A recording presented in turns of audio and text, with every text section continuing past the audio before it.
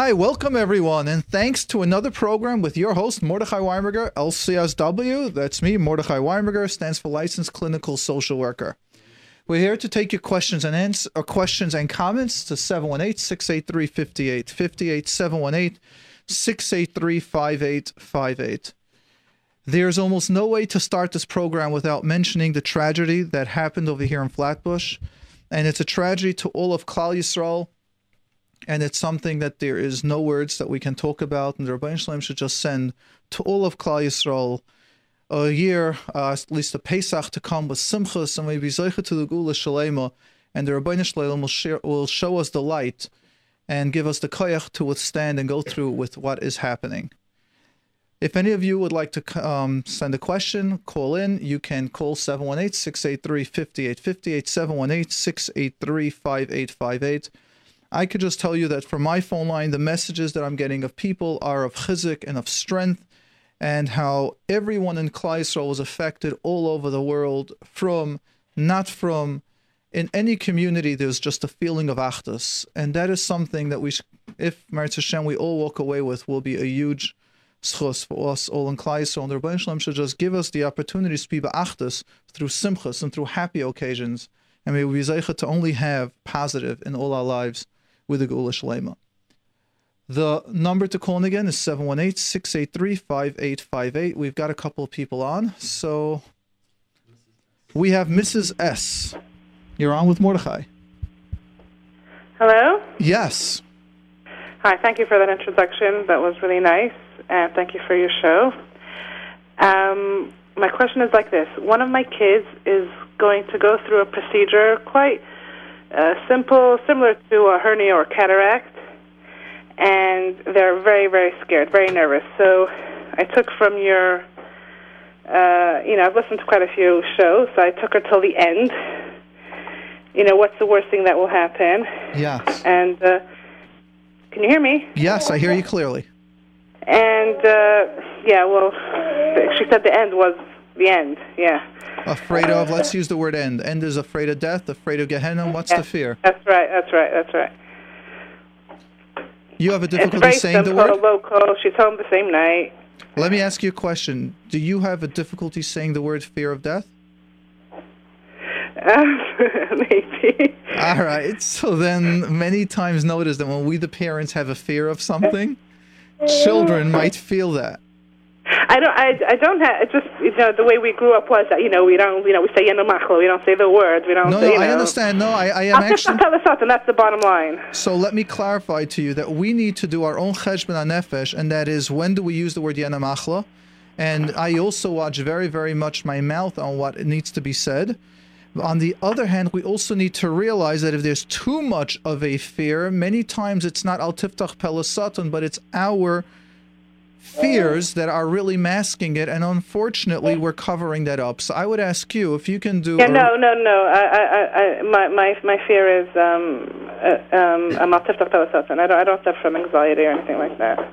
Okay, fine. So your daughter, was she able to say what she's afraid of? Was she able to say she's afraid? Were you able to guide her while you're... Yeah, she said, I'm afraid I'm going to die, yeah. Okay, good. Now, what happened after that? So I don't know where to take her next. Okay, so let's start. The first step is to compliment yourself. And that is, you're able to help her verbalize and express a fear that she has. And let me ask you, did you notice a change in her just by her expressing that? Just that in itself, did you notice a change? No, not really. So 1 second. Do you feel something? No. Is she right next to you? Yeah. Then how about you take her then a moment further and ask her, what is she worried about, chas v'shalom, going to the other world? They'll do it your way. Is she worried about not being around family? Is she worried that something might be up there? What's her fear? Take it a step further. That's too much. How old is she? I prefer not to say. Okay, give me, is it between 5 and 10, 10 and 15, 15 and 20? Yeah. Yes, which one? 15 and 20. 15 and 20. Then it's possible then for you to ask her, then she can answer that. If it's too much, then here I'm going to tell you, I'm not that sure if you're concerned about tiftach pelasatan or if there's more fear going into it. But in therapy, that's what we need to do. And that's what we do. In other words, we help the person go into the core. There's like a saying that I heard, when there's unfortunately a shooting going on, everyone runs away. The policeman is the one that runs to that place. Or if there's a fire and everyone runs away, the fireman is the one that goes into the place. Same thing when there are emotional stresses or fears, the therapist is the one that's not afraid to go into those places and actually face it. Right. So being that it's a little bit hard for you to do that, I think we need to recognize our limits as a mother and as a father. It's not hard for me. I'm sitting right next to her, and she's getting a bit teary-eyed from me asking her. Okay, then that means she's not ready. It means you need now a professional to take over. That's what it means. What it means is you're not skilled to do it in a way that could reassure her, or in a way to analyze or recognize or the reassurance that's needed. There's a lot to therapy. Therapy isn't just asking questions. It's about preparing the client that they're ready to go there. And maybe your daughter might have need 2 or 3 sessions before we can go into the place. And that's called building the therapeutic alliance. So my point is that... It's quite a minor thing. I just called. I thought you would be able to give me just a... Right. And if your daughter would have not gotten so teary-eyed just by hearing the question, I would have been able to give you the answer. Since we... So let's say she pretend she didn't. I would not now. That's unhealthy for me to teach you. That means I'm going to give you the tools how to do surgery on someone when they're telling you they're raw, not knowing what happens when we go into the person. I wouldn't do that. That's not healthy. That will cause more trauma. I'm telling you that she got teary-eyed. She's shaking her head no. That's why I'm asking you. Right. So I don't feel confident. I should say I don't feel safe to take this any further. Just like you said, you don't want to give the age. I feel there could be more here, and I appreciate the question. I didn't want to give you the age because I'm afraid people will recognize it. Exactly. So that's what I'm saying. The same way you're trying to keep anonymity, the same way I'd like to make sure that we don't do more harm than anything the other way. Okay. Yeah. Thank you. You're welcome. Thank you for being brave enough to call it in. If your daughter was willing to, if your daughter was willing to come onto the phone, maybe we would address it or deal that. But I wouldn't do that through there. It's something that I feel might not be that safe to do, and I try to do things that are very safe. Okay. Thank you. Thank you. Have a kosher Pesach. Yes, thank you. A kosher Pesach. Mentioning over here Pesach, I'd just like to mention this, that Meretz Hashem, we have, I'm having a course, Meretz Hashem, giving this Thursday, especially how to bring in Pesach calmly, but I'm not referring to the cooking and the cleaning area. It's about the entire concept of when you have children in the house, married children coming. Many times we've got into family members, we've got a family member that has a disorder, and they come, and it's hectic. And then which children sleep in which rooms, and the married children, then the grandchildren, or the nephews and the nieces. Who says the Manishtan loudest? Who is going to be up? Who's going to sleep? Who's wearing which outfits? Getting the kids to help. All these subjects that come up. The parent wanting to have a Dvat Torah, the husband falling asleep at the Seder before it's done, the wife is overwhelmed that the kids aren't helping. It's about everything that's happening during the Bein Hazmanim, kids are home, expectations, and everything that goes along those lines, plus mothers working triple the amount, you've got more kids home, and they've got to prepare for Pesach. Husbands, whatever amount of money you're bringing in is never enough. There's got to be a system and a technique how to deal with it. So what we're doing is a 2-hour course, and the number to sign up is 201-691-7626, 201-691-7626. And tonight is the final time to get a huge reduction in the course, in the fee. For those of you listening into the radio and you want to think about it, we'll probably give you one more day, but the number is 201-691-7626. Who do we have next? We have Miss P. And by the way, in the studio, we are missing her Rav Nissim, that he's not here with us tonight. But Meretz Hashem, looking forward to having it next week. And we have a very hush of a person over here with us. Does not want to join us on air, which I happen to enjoy. But hopefully if he changes his mind, we'll have him on. All right. Miss P, you're on the air with Mordechai. Got to push it. Oh, Miss P? Hello. All right. Mrs. Hello, R. is it me? Yes. Hello, Mrs. R. You're on with Mordechai. Okay. So first, let me thank you for all you're doing, and I really enjoy the show. It's really entertaining and a great eye-opener. Yeah. And I've personally learned a lot from it. Yes. Okay, so I'm calling for someone else. Ooh, we already start on with, okay. Every time we have people calling in for someone else, it's like, I don't know, I'm not sure. It gets harder. Okay, see what you can do about it. Exactly. That's what I was going to ask you to do. So let's do the best that we can improvise. Excellent. So this woman lives in London. Yes. And she's going to visit her parents overseas for Pesach. Yes. And she's now very anxious about going because her brother, like age 16, 17, is not in talking terms with her. For about a year. It started when his younger sister went to visit her in London, and he thought it wasn't fair. He's older, he comes first, and he doesn't either talk to this younger sister. Yep. And so now she's going, and she wants to know how to deal with it, and I'd like whatever, basically. So I'm going to give you the short answer, but I'd like you to really realize that how complicated I hear the question as a therapist. I know it is. I know. Yeah. All right. Help me out. Let's start thinking like a therapist. Why is it so complicated? Let's turn on the therapist head. When you hear this, we need to do an evaluation. What are points that you hear going on in a story like this? There's a lot going on. I know, but there is. I know. I hear it all. Let's start sharing it. Let's start helping our listeners that when they got a question, just to recognize the complications that I hear. Let's start number one. There's a 16, 17-year-old brother that doesn't talk to a younger sister and now isn't talking to an older sister. Right. Yeah. Dysfunction number one in a family that siblings don't talk to each other. That means there's something going on. Right. Step two. Where are the parents? You as a parent, would you allow one child not to talk to another child, especially to two siblings? No, that's another problem. That's right. It means that there's an issue with the parents. Whatever it is, they could be wonderful, nice, sweet parents, but something is going on in their parenting skill. Right. Correct. Now, step number three. When the brother doesn't talk to the siblings, these siblings don't have any tools how to deal with him. Correct. Step number four. So one or more siblings over there are bullies, means they use pain as manipulation. You don't want to give this to me, I'm never going to talk to you. Right. Step number 5 that I hear is, if someone can get away with it, that means that now the family is ruled by fear. So it tells me one of the parents are a tough controllers, either outward or covert. It means either overt, where everyone sees it, or stille height, they have like those eyes and that cold, non-flexible stare. And this son is using one of them. How accurate am I without ever knowing anything about the family? No, the last one, not really. They're a little dysfunctional, but they're not controlling. Maybe they're thinking. Yeah, think when you say dysfunction. Does one of them really get nervous if you don't listen to them and drive you nuts? Come on, please do it, please do it.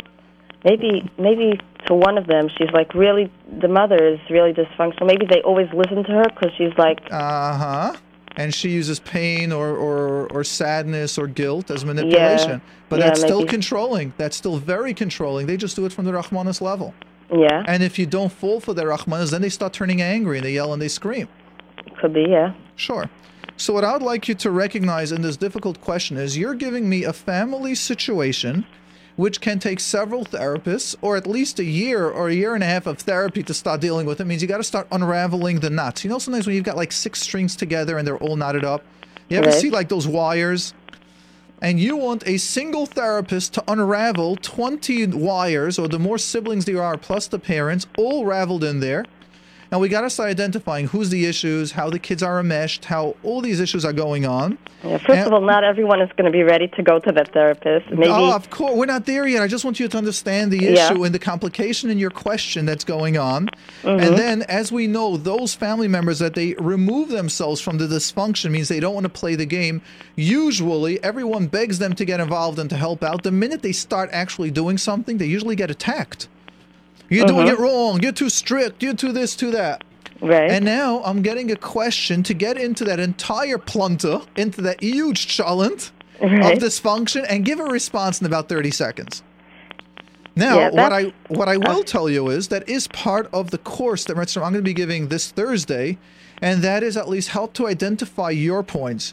And there's going to be self-care advice, how to protect yourself, time out. There's going to be a lot of information, what happens when you need to be there and how to deal with it. But I will not give you the tools on how to actually deal with a therapeutic process to help the brother. That's not possible. How to help the sister. But how to help the sister if she's going to visit. That's right. So I could give you the short version in about 30 seconds, but my real recommendation would be to sign up to the course. And that number's simply because I'm going to be giving about an hour's worth of information. Okay. I'm not trying to tell you take the course because I don't want to give it to you. What I mean is I need to explain to you about what their self-care is, how to identify what are their triggers, and I'm going to give those tools. How to recognize what's her primary need of when you're going to go to England or wherever she's going to go to. When she gets triggered, what is going to be her safety system to get out of there? Each of those I'm going to be describing step by step. And because unfortunately the question that you're bringing up is extremely common. And that's why I feel it'll do an injustice if I just spend about a minute tell you, well, let her tell herself it's not important or she can't help her brother or just think of 2-3 positive thoughts. I feel there's a much deeper level. So that is really, the number is 201-691-7626, 201-691-7626, and that's really where to call up now. The final sale was, I'm giving a huge reduction of the prices today, but for those listening to the radio, if you still call up even tomorrow, Tuesday, we'll probably do that if you say you just heard it from the radio. But in general... But you have like a little something to say about it?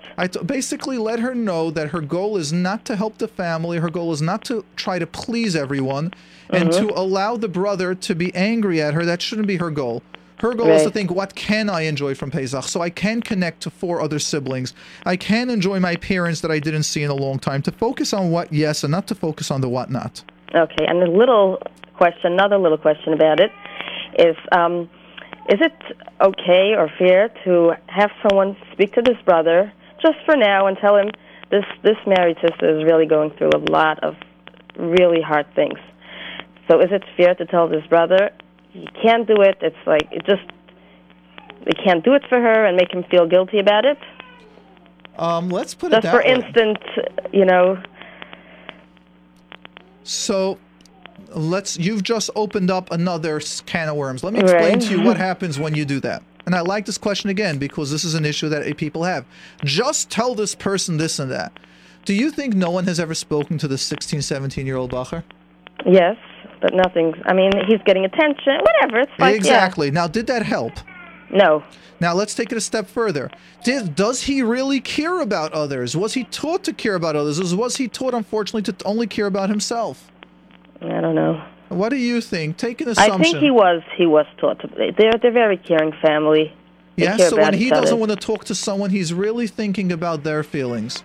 No, now he's thinking about his own feelings. For some reason, he has a need to. That's right. So many times when you have someone just speak to someone, what's happening is they're actually opening up a can of worms. Because he's going to start going, do you know what this person did to me? And do you know what that person did to me? And keep on going on and on. Right.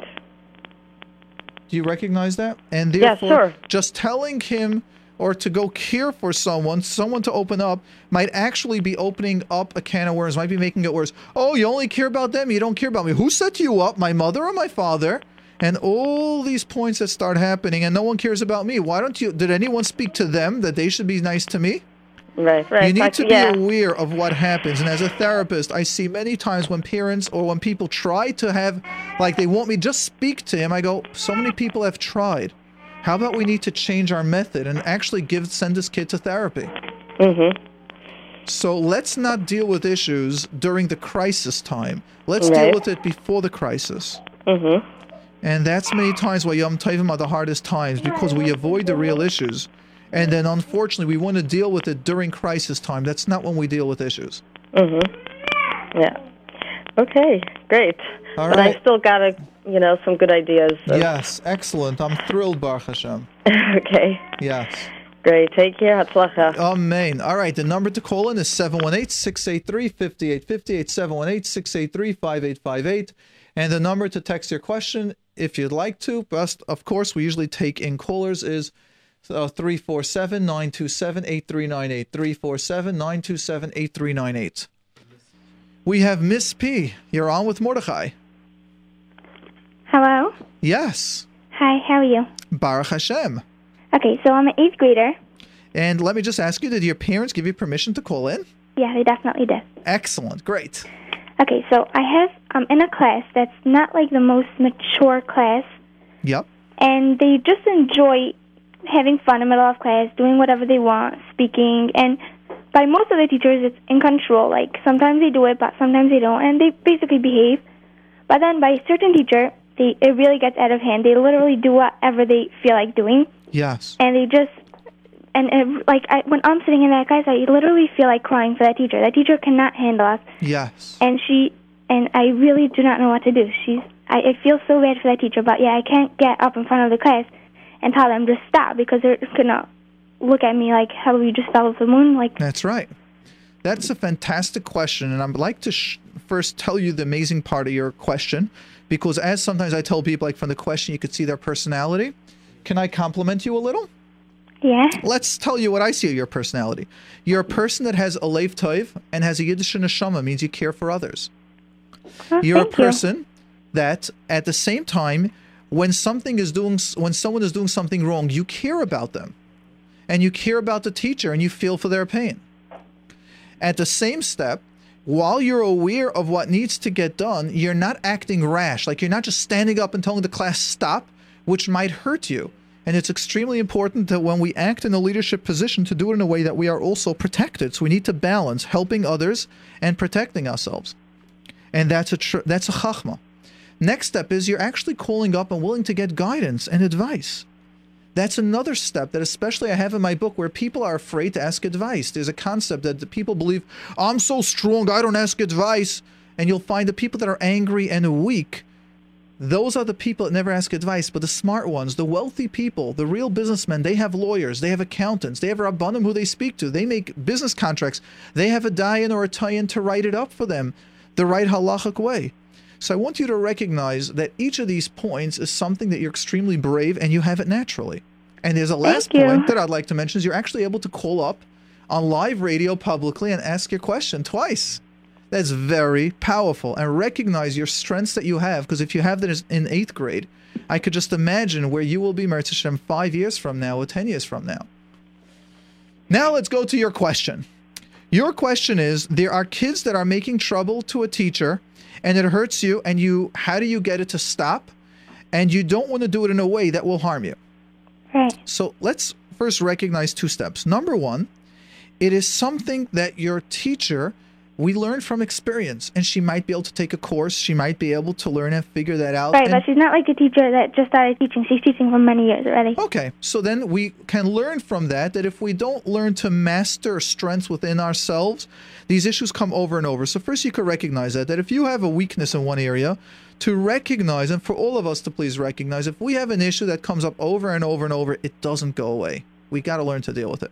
Now let's go to your question and address your question. What I find that works is if you can give yourself about a month to change around the class, and I'll give you a couple of tips and tools how to do it, but not to expect it to happen over one day, you can see a big change. Number 1 is, how many good friends do you have? Do you have 3 or 4 good friends that you can speak to? Yeah.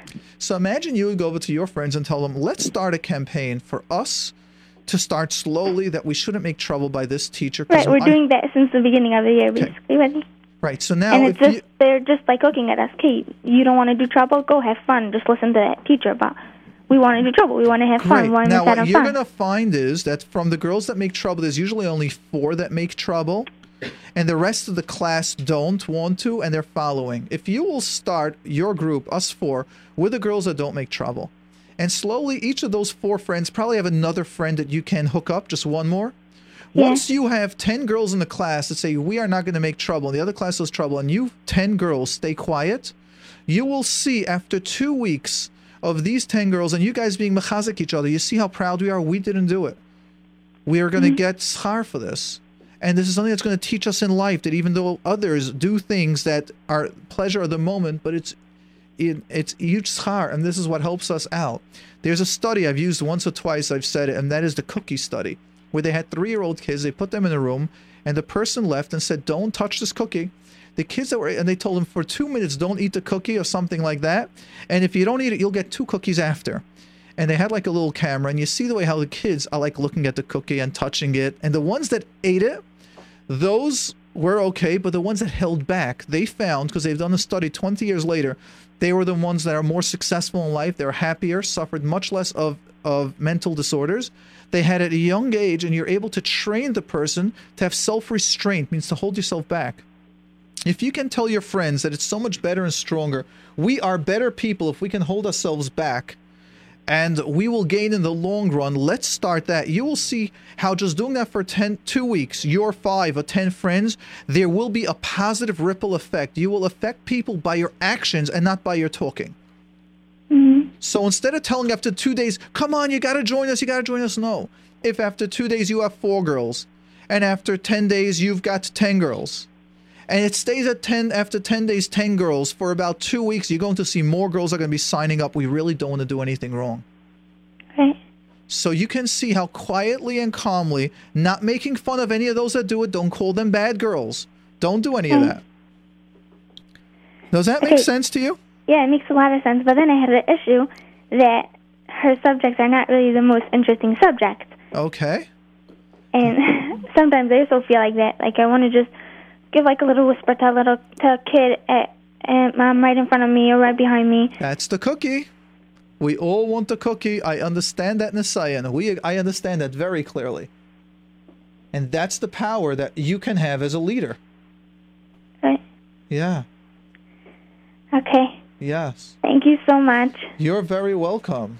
Okay, good night. Good night. Just for those listening, we got a magnificent text that someone sent, and it's as follows. If you're listening, please call in. To the woman that called last week and said that she has a major disability and she can't read, and she would love to hear my book, but if we can get it somehow in an audio, a person has called up, and it's a lady, and she said she left us her number, not to announce it on the phone. Right, so but we can text it to you, this lady that is willing to do her chesed, and I don't want to use the word chesed, she's willing to, she said it'll be an honor for her to read my book to you and to help you out. It can probably even be over the phone. She might not even have to come in person.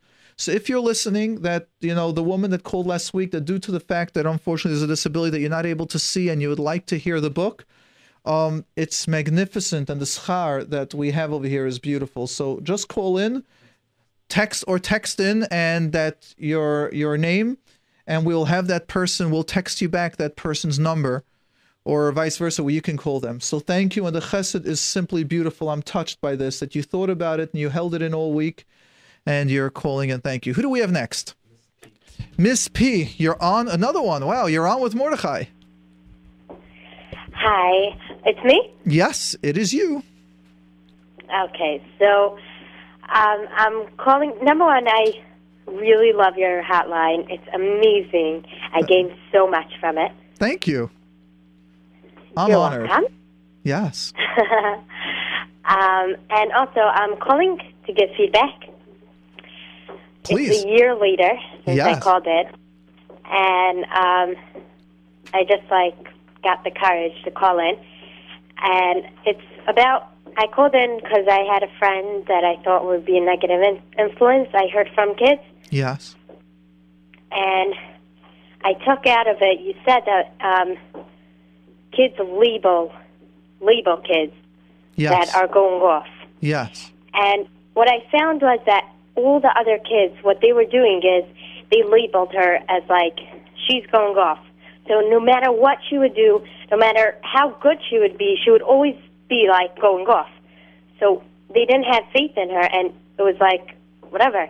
So I decided once you said that. Well, hold on. And do you remember what I said, that with many of my clients and with people, you just need someone to believe in you? Do you remember that? Yeah.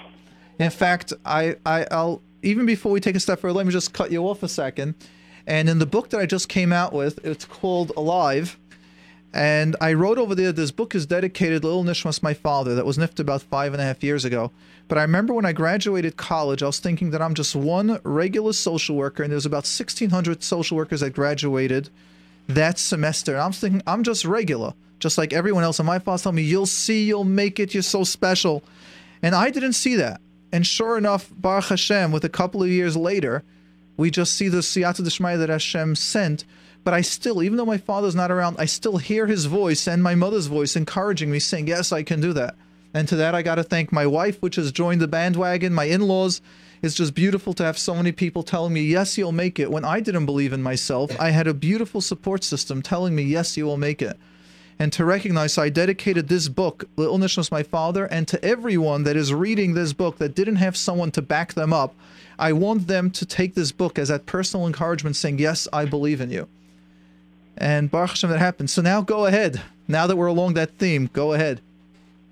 Okay, so I made the decision after that no matter what she's going to do, I'm going to label her as, like, a really good person, and I'm going to have faith in her. And whatever she's going to do, she's going to be the best girl that she could be.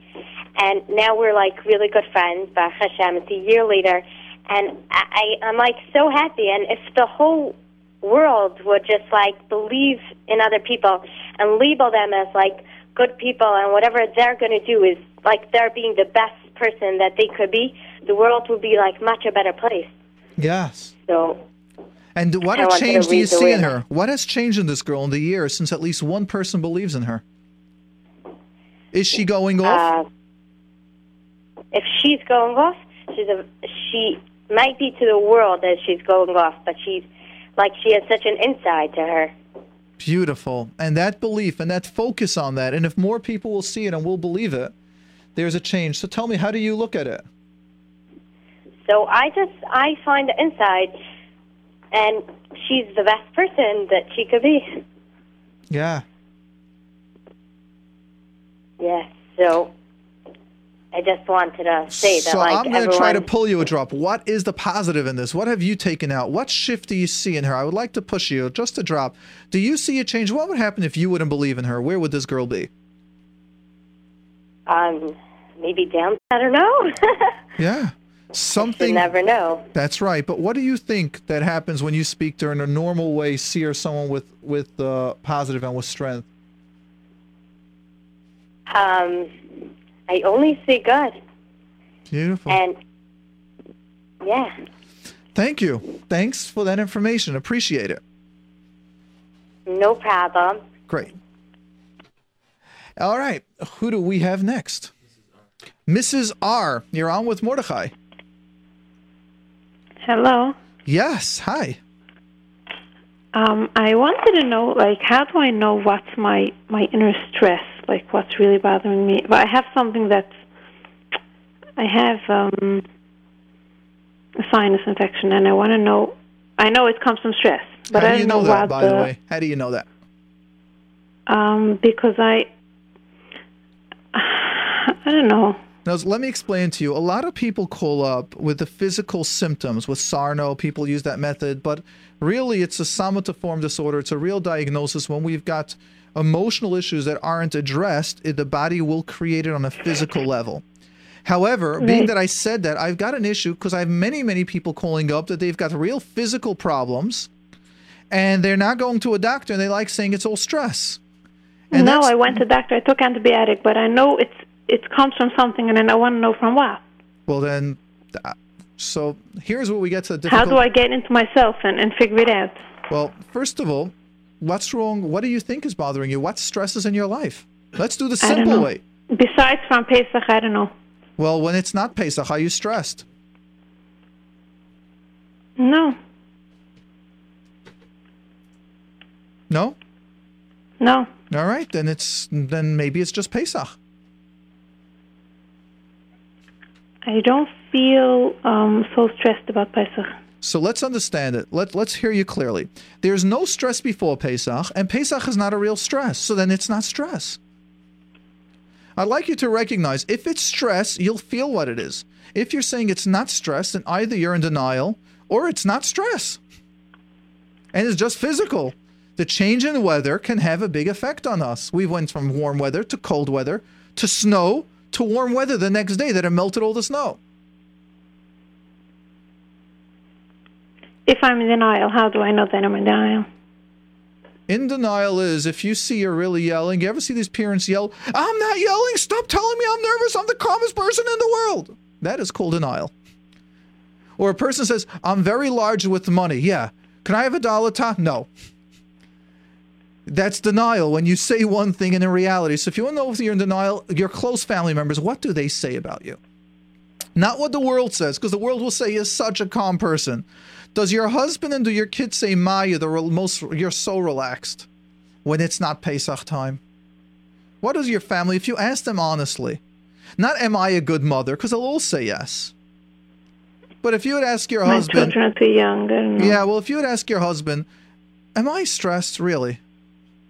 Am I tense?" Husbands usually will be honest, and wives will tell you, Yeah, and if they say yes, ask when, and don't say no the minute they tell you. Yeah, when you go to your mother, every time you hang up from your sister, or every time that friend calls and you can't say no, you're a nervous wreck. And don't go, no. Write it down. Ask your husband for 4 or 5 times that he thinks you might be nervous or what he thinks it could be. Write it down. Think about it for 3-4 days. Then call us up next week. Okay, Many thank times you. we're blind to ourselves. Or if you have a good friend that really knows you, or a sister or a brother that you're very close to, ask them. Honestly, I will not say no. This is what that exercise that Mordechai gave me. Now, even if I won't agree with you, I won't say no. Could you just tell me, do you think I'm a stressed person? Am I in denial about certain issues?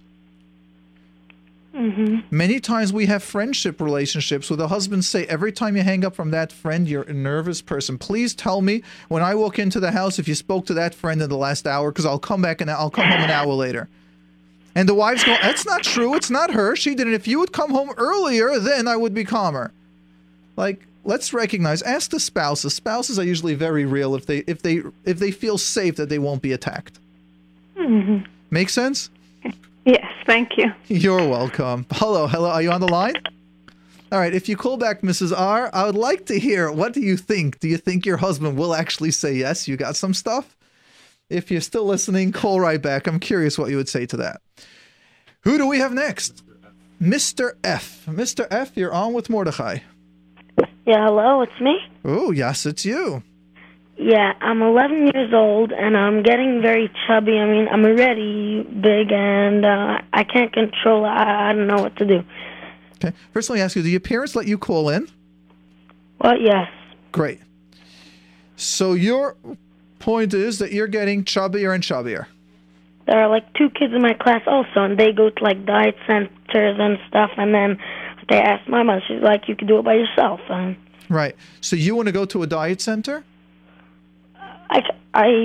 I could also do it by myself, but Sure. I would like it. Of course. And why? Well, let's understand. Why would you like it? What to go? Because like they tell you exactly what to eat, what to do, exercise, everything, and then more controlled. Like the kids in my class, like let's say I don't like one day to lunch, then like they bring their own lunches every single day, whole wheat and stuff. Like I like have official thing. Now, I've got 2 answers that I could give you. I could give you the answer for the kid, or I can give you the answer for the adult. Which would you like? Maybe say both. I'm now 11 years old. What do you think? I want you. It depends on your maturity. How strong are you willing to work? Well, yes, I could. All right. So let me tell you. There's a big secret that I learned when I became an adult, and I see so many adults still acting like a kid. Now, let me share with you the yesod. The idea is that when we're kids, we expect mommy and tati to do everything for us. And there are many adults that still complain, if only my husband would do this, if only my wife would do that. We're busy complaining and that we want others to do it for us. And that's a sign when someone's a kid, and it's healthy for kids to be that way because that's part of our stage, part of our age. What adults learn is, ein hadavar tluya elabi. To get something done is dependent on me. So let's assume your parents don't want to send you to a diet center. You can ask the boys, can you maybe give me your menu? You might ask an older brother or sister. You might ask an aunt, an uncle, because many times the women more likely went to some diet center or some diet treatment. Something. Want to say, could we make a plan? Step 1. Step 2 is you can also ask and start preparing what lunches and suppers do I need? How can I get that? So if there's whole wheat, can I ask my mother to just buy the whole wheat bread and I'll make it myself? You're 11 years old. You could buy the tuna or you can buy whatever other food it is. And this way you can make it yourself. Now, of course, it's easy to have your mother make it, but you're also 11. So you're still a kid on one part. But on the other hand, you're also an adult that it's pretty simple. You're allowed to cut the slice of bread, put the little pickles. If there's sour pickles, ask your mother if she can go or sister can go to the grocery, come home and ask if you could just put the little stuff on the bill. You get what I'm saying? To start thinking, make the plans, and find out what can you do to keep to the diet. What if I'm like hungry and like I want to eat, and then what's like so one of the steps is good. So one of the steps are not always to hold yourself in, but they have like the healthy nash. Healthy nash is talking about, let's say you buy carrots, so you buy grapes. A lot of times in these secrets what they have in these diet places is that you freeze grapes, or you take food that that you'll eat that. Those healthy vegetables. Mm-hmm. And many times it's almost like addictive, like we just have to nash something. So if there's nash around, we'll eat that. If there's healthy food, we'll eat the healthy food. So what should I do now? I should start it by myself, or should I ask my mother? Yeah, I would ask you to ask your mother. Ask if your mother can write up a diet with you. And what they also find that works very well is writing down what you eat. So you'll make like a little chart, and you'll have, let's say, today is Monday, so what I ate today, and Tuesday what I ate, and you can even plan, this is what I'm going to eat for breakfast, lunch, and supper. When you prepare it ahead of time, you see a big change in your eating habits. And also to keep in mind that even if you would forget or make a mistake once in a while, that's okay, as long as you stick to the process. And what should I take for lunch and stuff? So I would have you then speak to your mother and ask her, or if you have any older sisters or any aunts, you can ask your mother, is there any relative that went to a diet that I could call them up and get the diet? My mother, before I was born, she was, and she's on gray sheets. So. Great. So ask her if she can give that to you. Sure. Okay, thank you very much. Does that make sense? So here you're doing it on your own. And here you're able to pull it through. You see it? It gives you empowerment. And if it gets stuck, call up next week, tell us how it went, and tell us where you need a little help. We'll be willing to guide you a little. Okay. Great. And also, remember, you could even ask those friends, could you tell me what diet you're on? How does the diet work? They might want to share it with you. All right? Yes. Great. Okay, thanks. My pleasure. Okay, thank you. Bye. All right, we got to pick over here and list in order who to go first. Who do we have? Mrs. R. Wow, we got the famous S's and R's. Mrs. R., you're on with Mordechai. Hello, how are you? Baruch Hashem, fantastic. Okay, I must tell you that I picked up your book, and I was really scared they weren't going to have it after hearing last week what you said about the stores not having them. I want you to know it happens Can to be I make amazing. an announcement? Which Please. store does have it? Good, go ahead. Well, Judaica Corner in Borough Park still has some. Yeah. So I think Eichler's. I also saw some on Eichler's on 13th Avenue. Yes, yes. I didn't check anyone else. I happen to have spoken to someone I know spoke to Eichler's today, and I couldn't believe the amount of books that they sold. It was really nice to hear. The numbers are staggering, Baruch Hashem. Yes, Baruch Hashem. I was very happy. It's very nice to be able to read everything I hear. To have it in a book, it's for referral. It's really wonderful. Yeah, we're looking for it. Do you think it's okay to give to a 13-year-old to read? Especially, I want you to know, just like this program is meant to be family appropriate, means for a teenager. Right. I'm not talking about the appropriateness. I know I'm talking about understanding. Extremely. For an example, teenagers. I can just go through several chapters that are from the most important that I wish I would have heard as a teenager, and I actually do that with my clients. For example, just chapter number 1, 13-year-olds are busy with self-esteem. I made them, I'm not feeling good about myself, just to recognize how they're to build and to recognize their self-esteem. Chapter number 2, fantastic for teenagers, about making mistakes. Teenagers are the ones that are under that belief, I made a mistake, no one's going to like me. And that's about making mistakes. And the more mistakes you make, the more successful you'll be. It breaks. It's a cognitive change to the awareness that teenagers are busy with getting that hundreds. And they get into that friend got 100. And here we're giving more of the picture to that. Number 3, chapter number 3 is, again, so much for teenagers, and it's about the concept of new beginnings. Teenagers, they finally get good at something. Now they don't want to go to the next class. The teacher, I'm not so good in this subject, I'll never be good at that. And we need to teach them, no, every step in life is about getting to new beginnings, trying things new. When you're new, you're not going to be so good at it. But as you master that, as you practice, as you make mistakes, you'll get better and better. So continue making that, and we give several illustrations. The boundary of saying no. Teenagers are so afraid that how are they going to tell the friend no? They're going to lose their friends.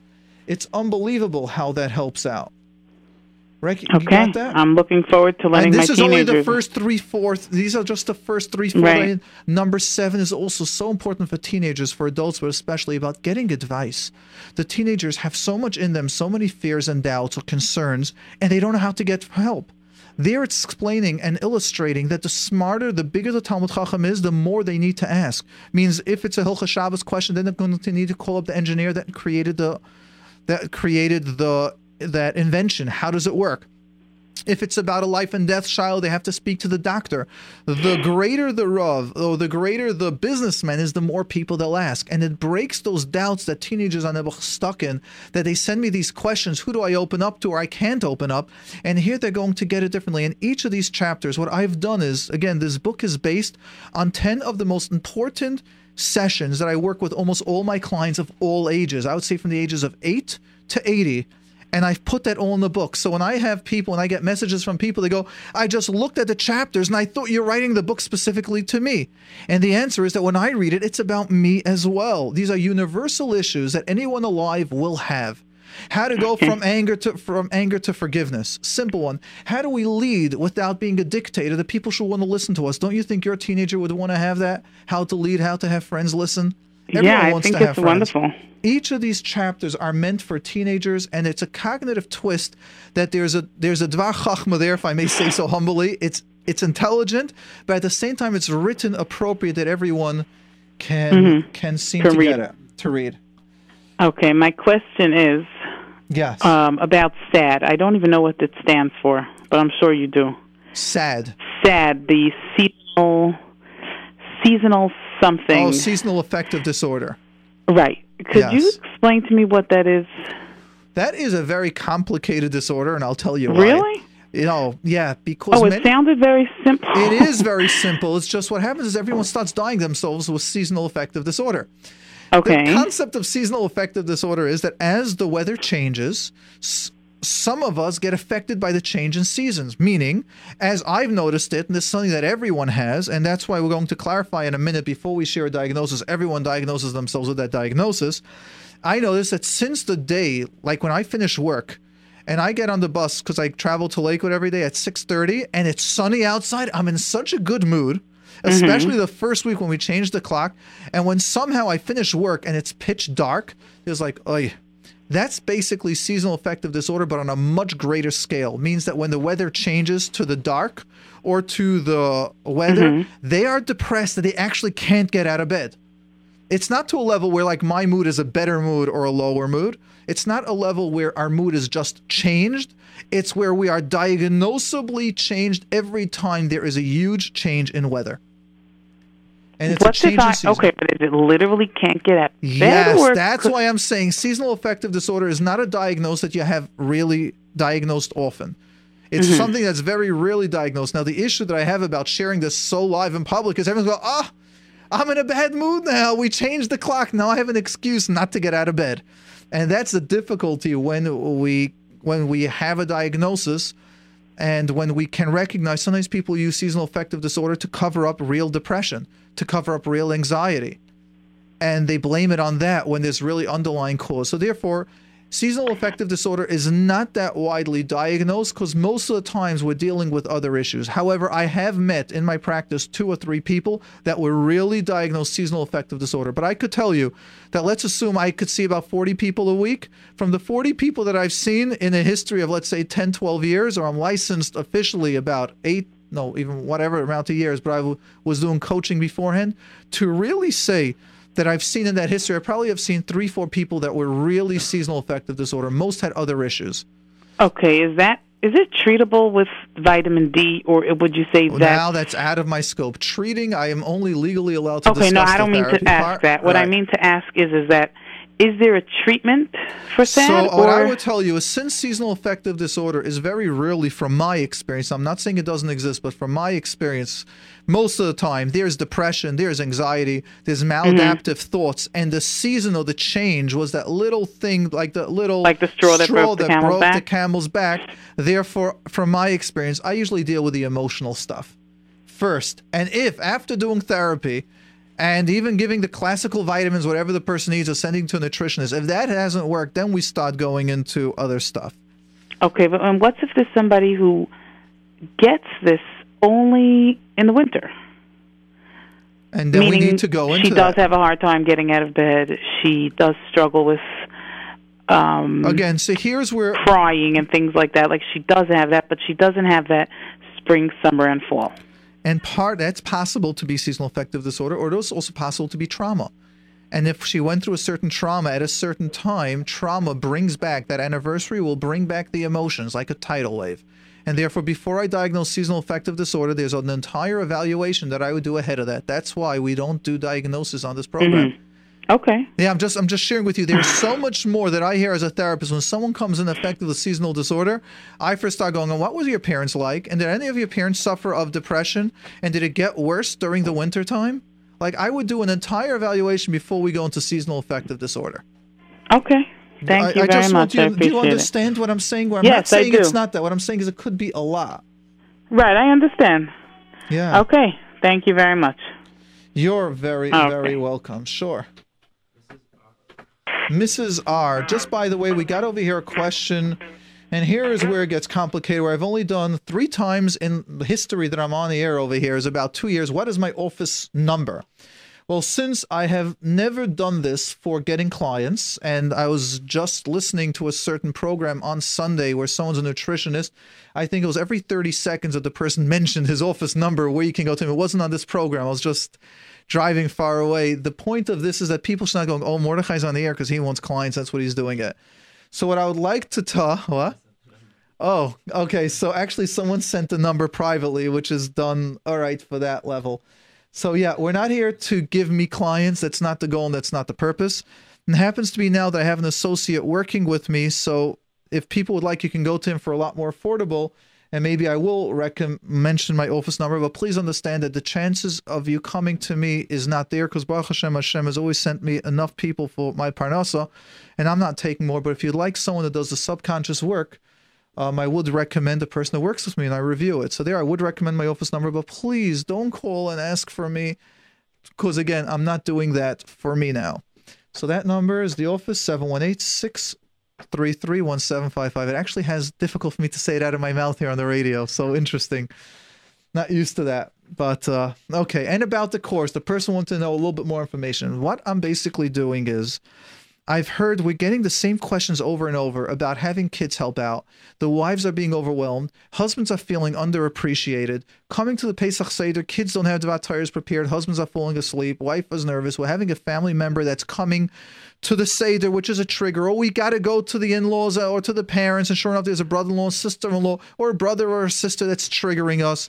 We all have these issues. And what I plan on doing is how to give the yesodus of what we need. What's the information? What's the strength that we need? And once we can understand that, what we need, what our children need, the goal is how to bring in the Seder, how to bring in a family time that each one can have a happiness, can have a strength, and to be able to focus on their selves. That is the goal.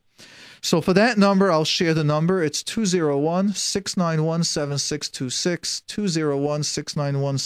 201-691-7626.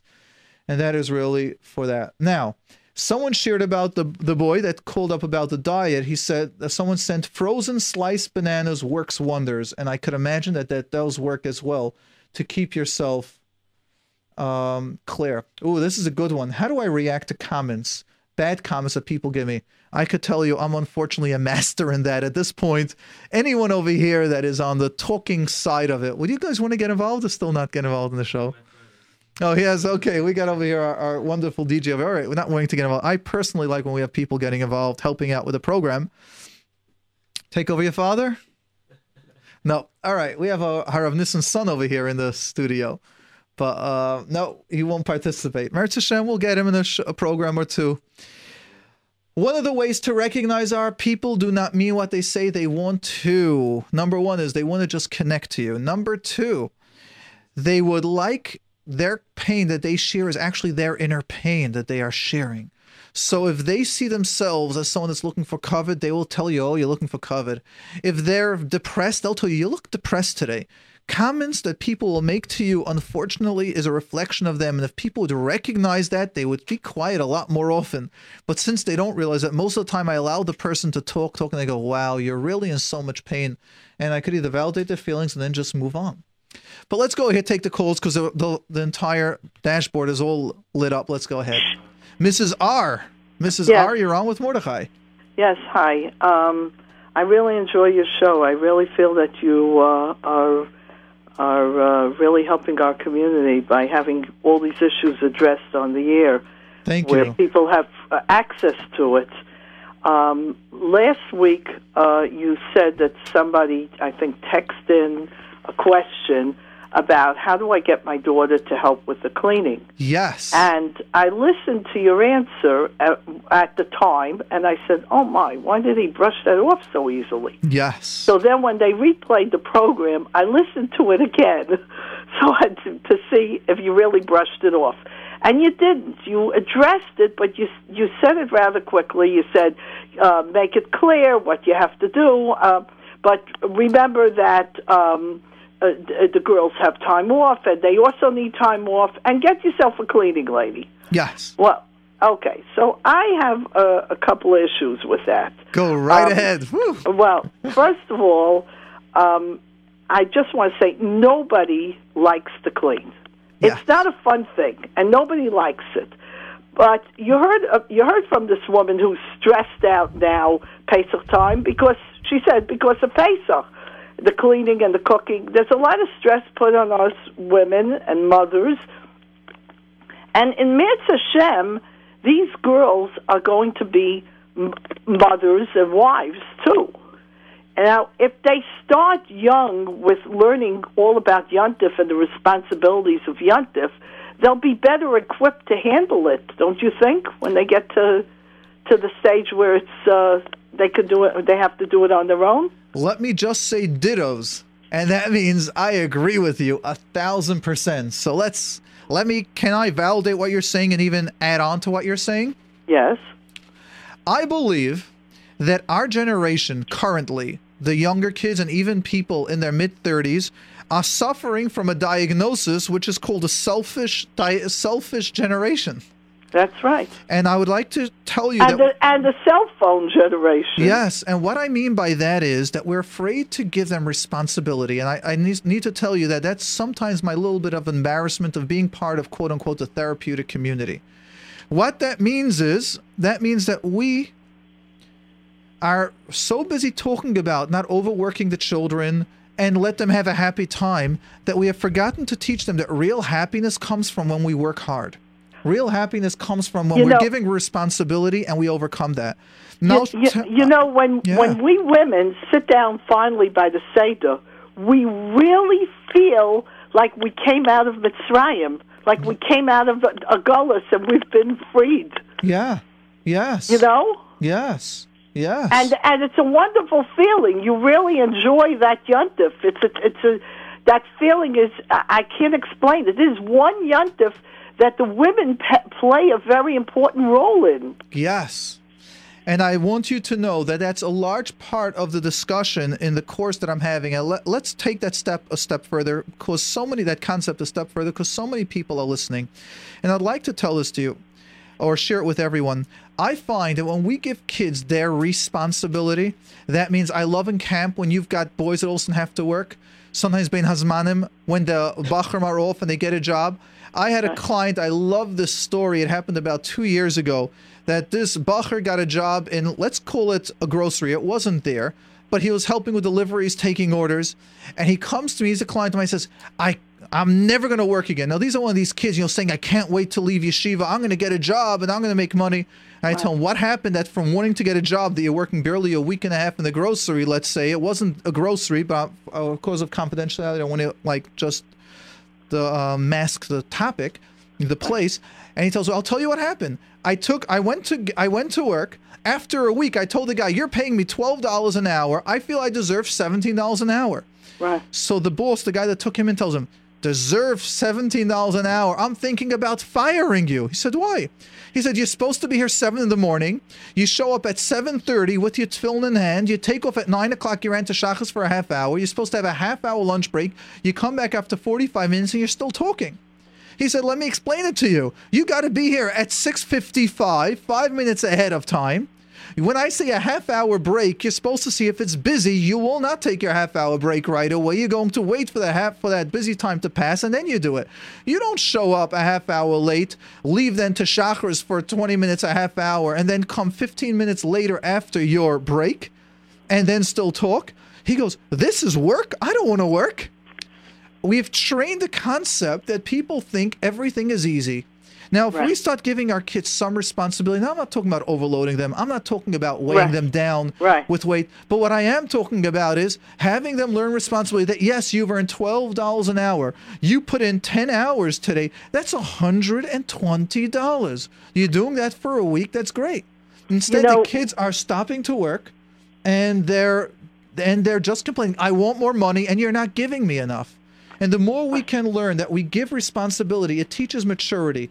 It teaches people that we are stronger and better for that. So let's recognize that when someone is on a diet, someone chooses to do exercise, someone takes upon themselves a task, it's hard during that time. But after that, you feel the reward, you feel victorious, you feel powerful. You cannot feel that if there isn't responsibility. And a large part of the course that I'm giving is parents, you got to give your kids some responsibility. They will feel part of the yontif. They will love that. Right. And this, what you said, that remember that the kids have off and they need that time too. I have daughters that have jobs and they don't have off this time. They're working full time and they have to work full time. So these school kids that have off, that's a bonus for them that they were given off. Yeah. But that's not real life. Now, hold on. Since I got you on here, help me out with this issue. Now, since I'm a therapist, my difficulty is the balance, because we just discussed how much to let the kids do things and how important it is for them to do. Right. Now, do you know how often I get messages at least every day? I would say at least 4 or 5 messages to my text message, which I have on the phone line, and people respond that they're overworked, they're slaved, they're not allowed to go out, the parents are tense and yelling, and whatever they do is not enough. And that is why I also address that other component, which is we need to realize, as much as we're talking about health and about giving kids responsibility, and it's better for them, and this way when they get married, the boys will know how to take responsibility, the girls will know how to take responsibility on their tasks. But do you know how many people I get that are burnt out? Okay. And I'm going to say, let's just clarify that so we can recognize. Do you know how many divorces I get cases where it's heading to divorce simply because the husband or the wife is so burnt out that they don't want to look at making another supper, and we're hoping that Hashem wouldn't chas v'shalom give them children. This way they can finally be free. They're getting to marriage to be free.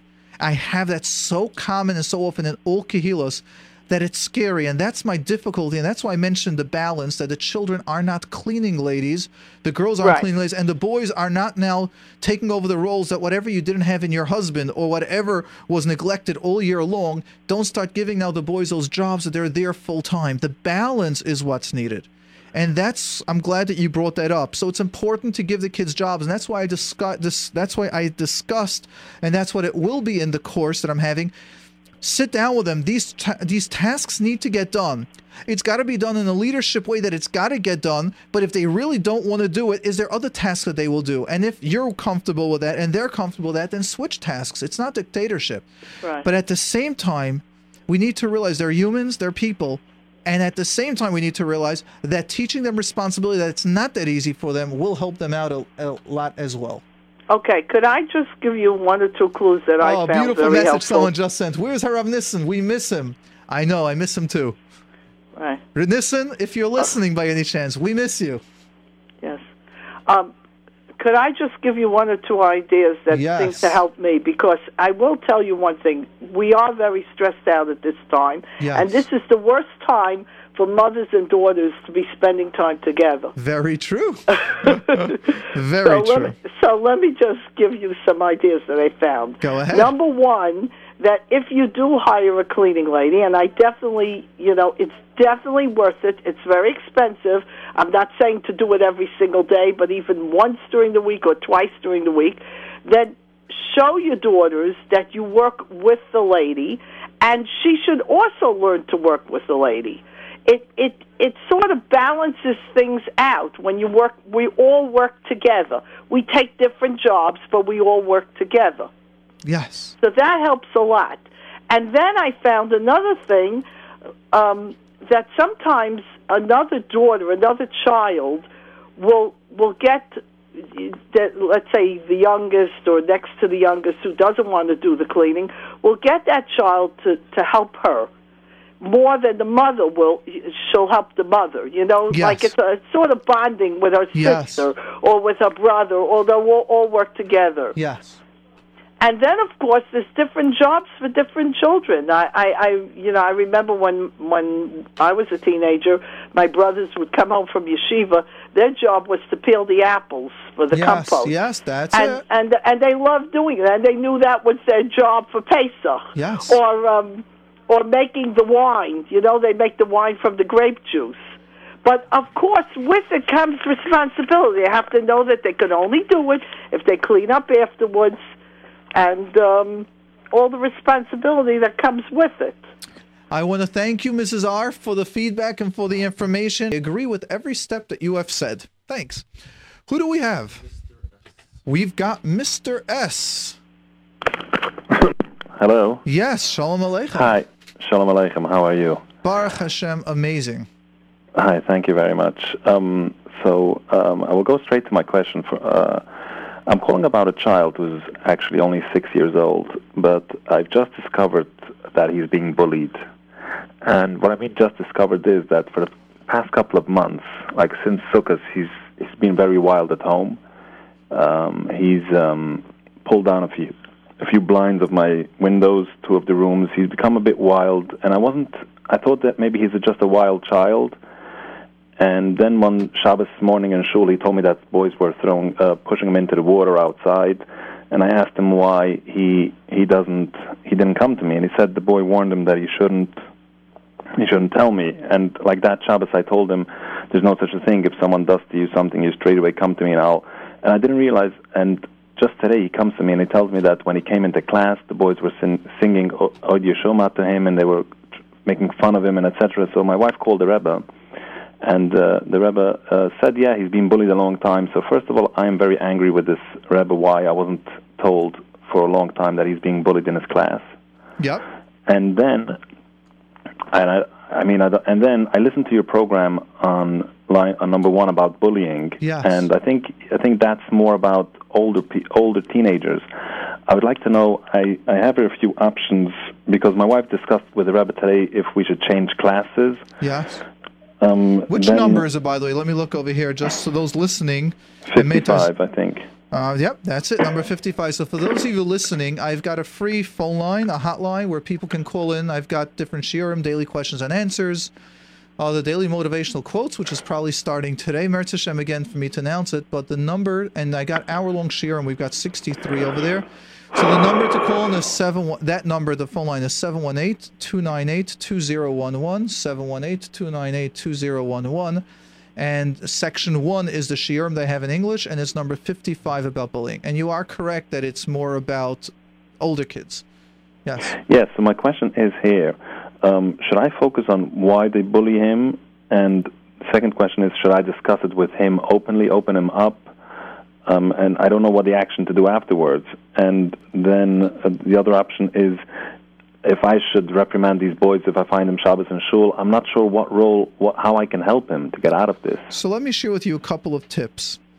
Number 1 is first speak to him, have him share what he feels. What does he think about himself? Like, ask him, how do you think? Do you think you're a smart boy or not? He might say, I'm a crazy boy.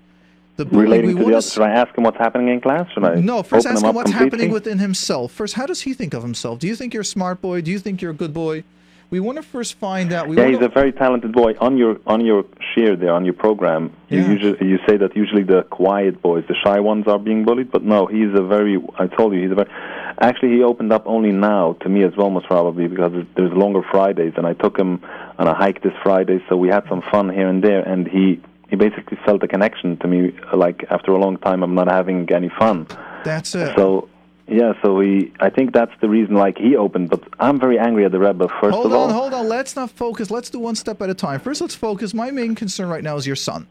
Number 1, exactly. And I like what you just shared, because this is such an important yesod. Parents that are listening, our children open up to us when we spend time with them, and spend time with them means that we are not texting during that time. Means we're not doing other tasks. Yes, if you're a mother, you can do the dishes or cook or bake, but while you're talking to them and they feel your attention is with them. Fathers, if we're with the newspaper, or mothers, if we're reading something, then the kids will not spend time, they won't open up. When we spend time with them, everything comes out. And we need to spend quality time, one-on-one time with them. Not even, sometimes parents say, I can't do it once a week. I know I should do it once a month with each kid. Step one. Step two that I'd like us to recognize is you want to make sure and first validate to your kid, I want you to know you're special. And it's you are good, and it's not you, it's the class or certain boys, and you can identify which one of the boys are there. Number three, when you say you're special, just verbally tell him verbally this? Tell him you're smart, you're talented. Look at what I see. He needs to hear it. In my book, for an example, I've got in chapter 1, How to Build Your Self-Esteem. I give over there 100 points, like what he's good at. Just he goes to school. He knows the tests. You learn with him. He's smart. He opens up. He's sharing with you. Each of these are strengths, and you want to tell him, look as to how powerful and how strong you are, how confident you are. So build his self-esteem. Build his self-esteem and say it over and over and over. Means the brain, what we hear over and over, we believe. And that's why I'm asking, that's why I was asking you to ask him what he thinks about himself. Sometimes the bullies say, you're a funny kid, you're a stupid kid, you're so crazy. I've worked on children where, let's say the bullies were blonde hair, so they made fun of the kid, your hair is black. I had a kid, I love the story, I was once walking by a cheder, and I heard one kid tell another kid, your father is a lawyer, my father's on Medicare, even the government pays for his insurance. Wow. Could you hear that confidence, how the kid said? And I was laughing at that. Wow. So the kid that's father's a lawyer is feeling like 2 cents because the other ones, his father's getting government is paying for his stuff. Isn't that amazing? So it's about what goes into the kids' minds. It's not about what's reality. And many times we are stuck with that. So if you can start first finding out, ask your kid, what do you think about yourself? When these kids were saying that, do you still believe that you're smart, or did their lies get into you? And I would want you to use those words, like their lies or the shtissim that they said put in. And the kid might say, I'll stop you there for a second. Yeah, this is true. He's very negative about himself. That's right. He has loads of talent. That's right. But I wasn't aware that it's because of all the boys in the class. I didn't realize what's behind this. Okay. I just saw him being wild and wild. That's what I'm sharing with you. Now that you're understanding, the blinds of the windows. Now that you're understanding what's happening, that it's because of that, we could first combat that. Combating that is by creating first a positive. Words go into children. That's a reality. Words go into all adults, but especially children. So you and your wife want to start strengthening, and when you recognize he's done something well, compliment it.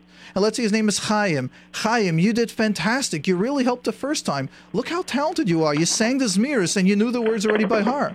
You want to start focusing on his strengths. When he does something good, you look out to it. You, your wife, if you have older children that are teenagers, tell them, Yankel Chaim is being now a little bit bullied, and we want to build him up. So when you notice something good, just point it out. That is a reality that it works on all humans, including you can do that for your wife. When you notice that she's doing something well, just go, wow, thank you for that. I really appreciate it. I can do it for myself. Yes. You just got the right thing. That's it. That is really it. And so that's step one. But how will this, let's deal with now. Let's go to step two. Let's go to yeshiva. I wouldn't call them Rishoim, but no, they're kids. It's age appropriate for them to do that. How will we deal with that, with bullying? The next step is now you start getting the Rebbe and the teacher on board, which means you tell the Rebbe now that one of the things, the goal is now till the end of the year is to start building your son up. You know how you build up kids? You give them responsibilities. You make them leader of the class. You make them make copies, go to the office. You give them do tasks, and all of a sudden when they become the leader, other kids will start being on their side. You also start having the Rebbe give tasks or pair him up with 1 or 2 boys that are his friends. And when they're a group of 2 or 3 boys, usually those bullies will not make fun if there are 2 or 3 boys out there. Another point is for the Rebbe to be aware for like 2 weeks, just to make the recommendation, he should be there at those times. Most of the time, these bullying situations happen when there's no supervision.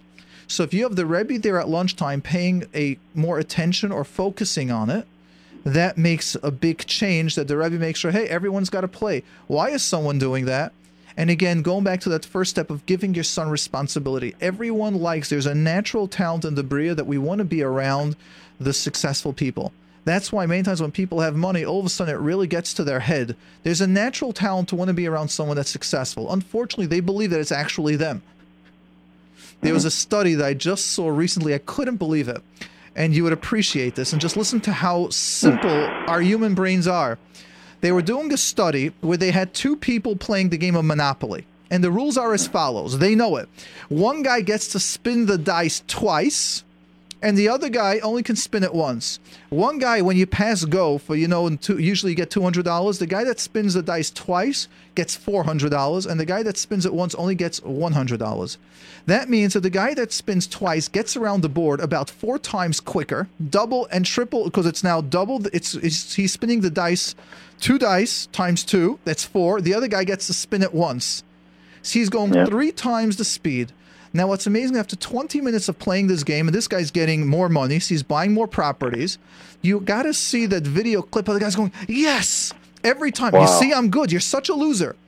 Now, this guy knows the game is rigged because they told him ahead of time. You're spinning the dice twice, and you're getting 2 die. The other guy's getting it once. You're going to get $400 every time you pass go. He's getting $100. And the guy that only has the die can spin it once, and the guy that only gets the $100, you have to see after 20 minutes how his mood is down, he's depressed, and he's feeling like a loser. Now why? You know it's a game. It's only 20 minutes to test. They don't tell him how long it is. After 20 minutes, they do them to scale, writing down, how good do you feel? How confident are you? And you got to see the way this guy's buying property, and every time that this poor guy falls on his property and he has to pay, he's like, oh, you're not doing well. Let me give you a tip. And listen, this guy's starting to give aitzes. What are you giving aitzes for?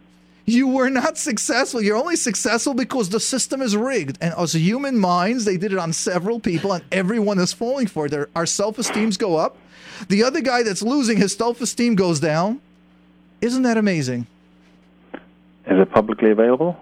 That clip to watch? I need to remember where it is, but yeah, I'll tell you, when I wrote the book, originally I wanted to write it, 10 studies that I find that will change our lives. And this was one of the studies, but at the end, I still think that I might do one of those. In my book, I've put in 2-3 of the studies that I personally love, and one of them is the 10,000-hour theory, which, whatever, there's a lot of stuff that I put in. I made it a huge, let's not talk about me and what I put into the book. I have 2 questions on what you just said. First of all, what type of leadership can I give for a 6-year-old in my own, what should I do? He's in charge of bringing the challahs to the table. And then you go, yep, Yankel is the one that does it. Okay, next question is, what do I do with my anger against this Melamed, and what do I do if he's not competent to do all the advice you're giving now? Then to recognize that this is something that happens in life, and my question is, when do we use to change the class? Is that the last right resort? Now at the end of the year, it's one? always, everything is an option. And you're the one that will make that decision based on how bad your son is feeling, based on the facts when you're creating this healthy input, if it helps. If you have another parent in the class, let's say, or 2 parents that you know, you might tell them, listen, this is happening. I spoke to the Rebbe. He's not competent to deal with it right now. The principal isn't able to help or deal with it right now. Can I ask you to have your son, let's say, come Shabbos, to bring them out? You might want to take out your son and one other boy on Sundays or days that you're off. When you build up an alliance, one of the big steps dealing with bullying is create friendship, create a team. And when you take them, so remember, they're only 6 years old. So you can tell the kids, when there's recess, could you play with my son? And it's so easy even to tell the kids, I'll take you out on Sunday if you play with my son. It's that simple. And should I approach this boy if I see him, or that's It's very negative? hard. Kids don't understand what's going on, and many times it makes it worse. So I shouldn't do that. I don't believe in doing that right away. I believe in more informing the Rebbe, and I am a big believer in informing the principal, because it's the principal's job to be on top of the Rebbe. That's the job. You're not tattling on a Rebbe. Everyone's got a supervisor. I have a supervisor. Just today, I had a client coming in with a husband and a wife and going, we thought things were better, you're misinformed, whatever it should be. And I said, thank you for telling me. That's part of my job, to know when I do the job well. Why am I not being informed? What can we do in the future? Am I the correct therapist to be involved in the case if I was able to be fooled? Each of these are issues that we need to be taken, and the supervisor is meant to be informed. That's his job, and it's not called tattling when the teacher is not doing a good job. What I will ask you is, don't tell the principal, please don't tell the Rebbe. That's not right already. You can be direct, tell the Rebbe, this is an issue. I need to protect my child. Your job is to serve my child. That's your job, to teach my child. I'm not happy with the service, and therefore I'm speaking to your manager. Let's see if it's getting better in a week or 2. And that's his job. That's the principal's job. Oh, this is solid advice. Sure, and not that we are knocking down the Rebbe and saying, he's a loser. No, I spoke to the Rebbe twice. It's not changing. I want to have a meeting with you, the principal, and the Rebbe together. And instead of blaming and attacking the Rebbe, maybe, you can just sit down with the Rebbe. What tools do we have? But now with his boss there, he might take it differently. So let's first speak respectfully. It might bring him to the next level. Maybe he never dealt with this. He's a young man. He's a very young man. That's right. The principal in his 20s. might tell him, you know something, this is the second year, not in front of you, I tell him this is the second year that we're doing. There are courses for Rebbeim. We're going to insist that you take a course, how to be a good Rebbe, how to be a good teacher. Right. And one more thing, should I open this child? Like, should I ask him how he feels about these other boys, or should I ignore the bullying and just build his self-esteem? Build him up, but you could also have him talk. Do you feel? Don't focus too much on it. But how do you feel? If he goes, "Oh, I feel so bad," or "They're bad," or "They're Rishon," you could maybe say they're not Rishon, but they're causing a huge amount of pain, or just validate. I understand why you feel that way. Let him get it out. Don't focus that much on the negative. He's 6 years old. Right, but what happened today is he came home and he comes with a story that the whole class was singing Oid Yisham and he was physically attacked. And now, I realize was when kids say everyone, many times it's just 3 boys. I do that with parents when I do the parenting course. Like kids go, the whole class is going to camp. Everyone doing this. Everyone made fun of it. You go, is it really everyone? No, only these 3. But these 3 are the leaders. Exactly. So that's why you want to clarify. You want to first help the kid. Wow, everyone's making fun. And I didn't know what to tell him. Should I tell him that hurts? That doesn't? He told me it hurts him. Yes, you can validate it hurts, and I understand why it hurts. And one of the steps when we teach the validation... And then he looks in my eyes. He wants me to, like, Tati, what are you going to do? Are you going to go to the rabbi? Are you going to smack that child? What are you going to do? And you can start discussing with him. We'll teach you the mature way. It's not acceptable to happen. And I also like many times sharing children the concept that this also happens to tatis, and if we don't learn how to deal with it, then it's going to happen more. And you can even share with him a story or two. I've got stories where I'm bullied by people right and left. This doesn't stop. Clients try to manipulate me. People try to lay a lot of guilt on me. Sometimes I've got certain leaders. Sometimes I've even got people that try to almost threaten me. It happens at all stages, at all ages. Wow. This doesn't go away. Wow. And if we can teach them that this happens, and this is how I dealt with it. It was uncomfortable, but I set it up. Well, Mordechai, maybe you'll save my child. With Siyata Deshmaya, please, I would even ask you as a favor. What? Let's just see this. Oh, let's go see it. It's someone there just told me there's a beautiful message over here. This kid will be a very confident kid because his father loves him so much and cares. He is only bullied. He's only getting bullied because 6-year-olds are just being 6-year-olds. A lot of credit to this amazing father. Wow, beautiful. Oh, wow. And I'm giving the credit to you. There's more to it. I haven't even refreshed it. Let's get that. This wonderful father is actually bringing me to tears. If only all fathers would be that way. Listen to the messages that we're getting of people. I would like you to know, and just to keep something in mind, I guess I'll disclose a little about me. At 16 years old, I remember that before I started, and imagine that now we're talking on the radio, thousands of people listening and all that stuff. When I was 16 years old, I was afraid to ask someone in shul to please move so I could go to that seat. So for those of you that know in Besmedrish, many times there are those benches and like 2 people standing. And in order to get to that third empty place in the Besmedrish, like you'll have to ask 2 people to move. And I was that afraid to do that. And I had a father and a mother that believed in me and said, you can do it, you'll see. And I had certain issues that I was afraid. While I was very confident within, or self-esteem, I had a lot of fears of being attacked for certain things. If you plant the seeds, let's not be so worried, and that's why I want to relax us parents, that when we've got a kid that's going through a tough year with a teacher or a tough year with a class, let's not get so worried. Let's not see the rest of our child's future is done with. Let's not do that. Let's recognize that if we, the parents, create that positive beacon, and that's, again, the point of my book, and where I see I've gotten so much, I feel I owe so much to my parents, and now to my wife, and to my in-laws, and to my clients, and to people on the phone line. The chizuk that I get is, yes, I also get attacked from that, but it's a family, it's a support. Hearing positives keeps me going. The beauty to hear that the books were sold out in so many stores and then it's reordered is helping out. Over here in the J-Root Radio, the way Harav Nissim believes in me. I'm not going to go into it, but it wasn't so simple to get me on. There were some people feeling threatened or attacking, whatever that was. And it took about 7-8 months till I was on for whatever reasons. And I was believed in by the people here in J-Root Radio. Well, yeah. I must tell you, Mordechai, that without listening to your shows and everything, I wouldn't have the courage even to call you. It comes from you. Thank you. Now let's take that awareness. By you having the courage, how many people do you think are now hearing this information and benefiting from that? I don't know. Tell me how many people are listening. I don't know. So I'm trying not to say anything without bragging. So we're not going to go down that level. All right. But here we got a message. This father just helped a lot of fathers. Thanks. The only question I have here, which is unrelated, why can't I call for myself? Why only when I have a problem with my child do I call? Let's understand. Let's forgive ourselves and let's say we're all human. And if you would know, I've grown so much in my life because of my clients. Because when my clients were able to open up things and go, wow, this is way back in the past, to say they're able to go there, I didn't even realize I can go there. And I've had so many sessions in my life since working with clients. The more awareness that's being brought up, I was aware of some of my denials, some of my blockages. Right. And that's the concept that we say in Pirkei Avos, that we learn a lot from people, but the Yosser is from the Talmidim, that when we learned the most from the Talmidim, I can say I've learned so much more by actually giving so much information is how I've learned more about myself. So let's recognize that to ourselves it's hard.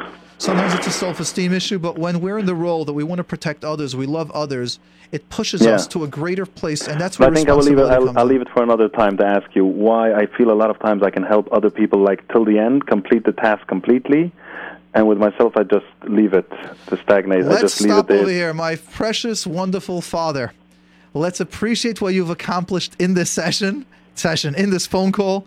Let's recognize the awareness that you've done. You've been given now several tools.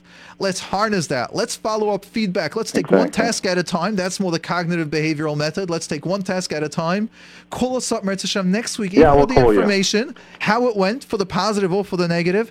And once we get this system stabilized, that your son is smiling again, excited, calm, and you can see it in children's behavior right away, then let's go focus on the next question that you have about you. Let's take this for 3-4 weeks in a row, and let's get this going.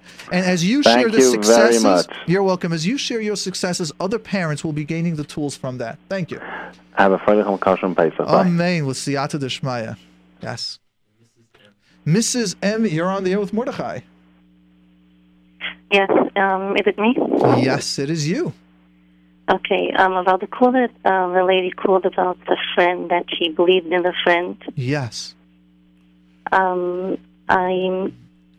have something to say. I don't know if it's awareness or not. Like, I want to finish off something about it. Yes.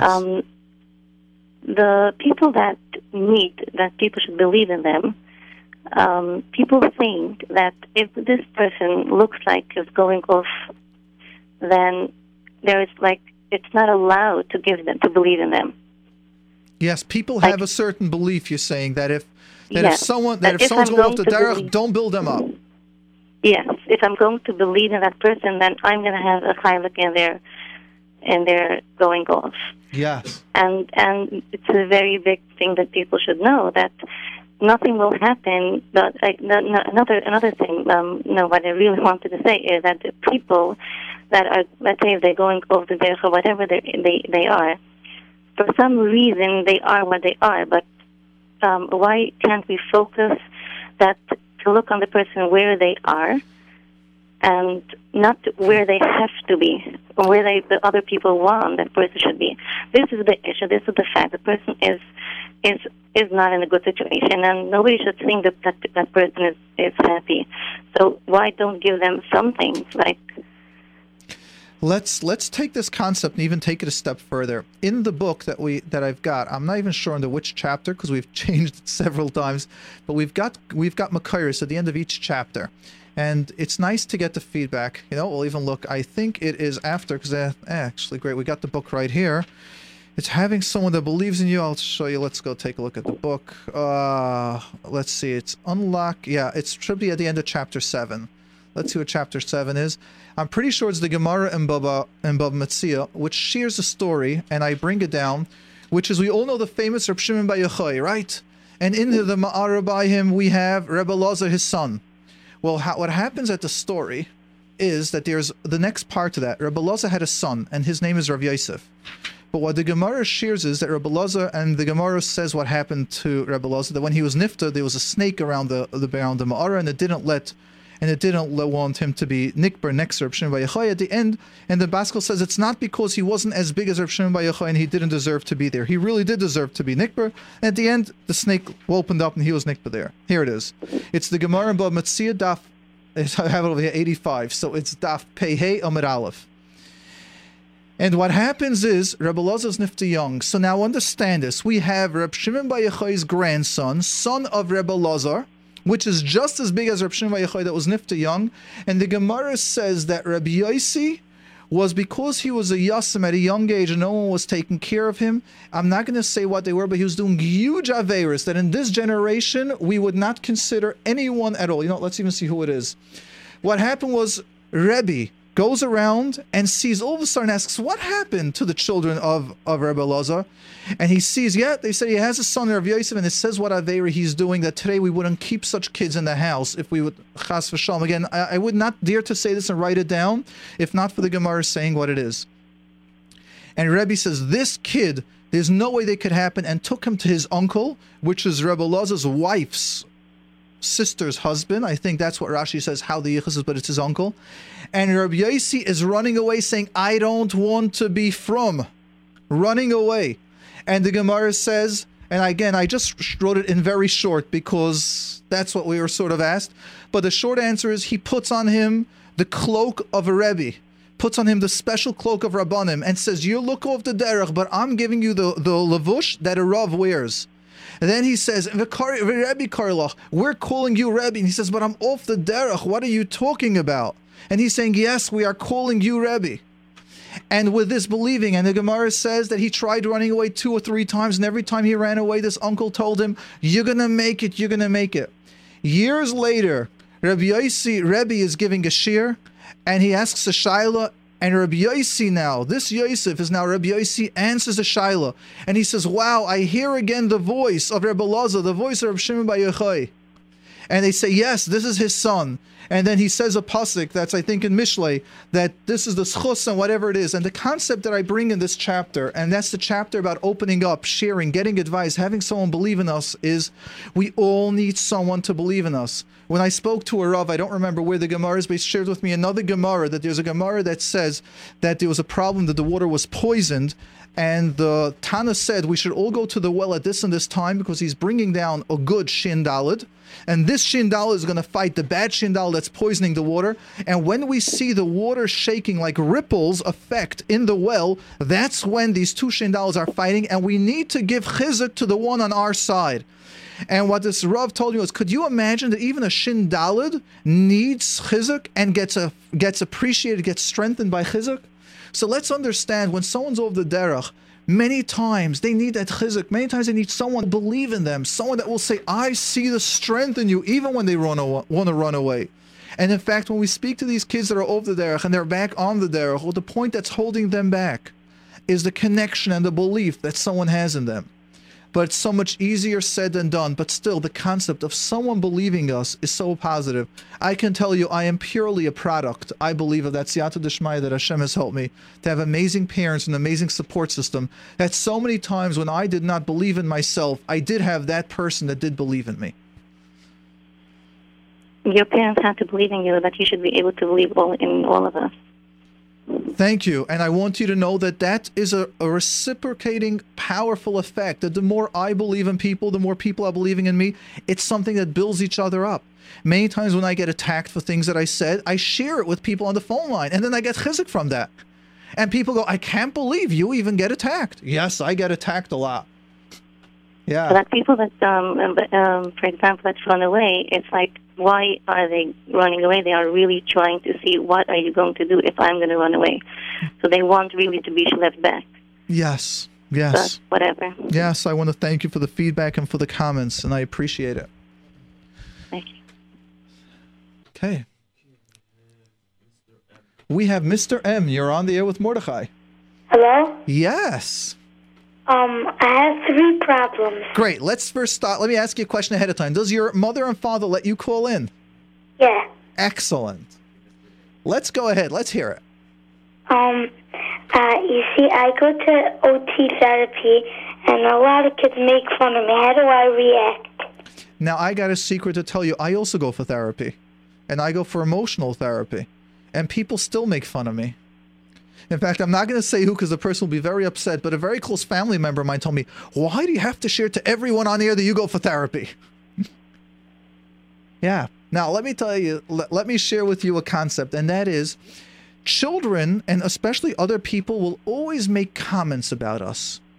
And if you can learn that when someone makes a comment, for you to feel comfortable and safe, that's okay. Which means if we're tall, people are going to tell you, oh, you're so tall. If you're short, oh, you're so short. If you're chubby, you're so fat. If you're too skinny. If you have blonde hair, you're blonde. If you have black hair, you have black. If your eyebrows are a little going up or down, you're doing that. Your lips are backwards, or whatever comes. People always make comments all the time. Now, when it affects us is when we feel bad because we're going to OT. How would you feel if you would know that people are always going to make comments and really they just want to be your friend? So when someone makes a comment, you go to OT, you're so stupid. What does OT have to do with being stupid? It doesn't. But it's just something that people want to make a comment. So when you can tell the guy, and how are you today? What do you think will happen then?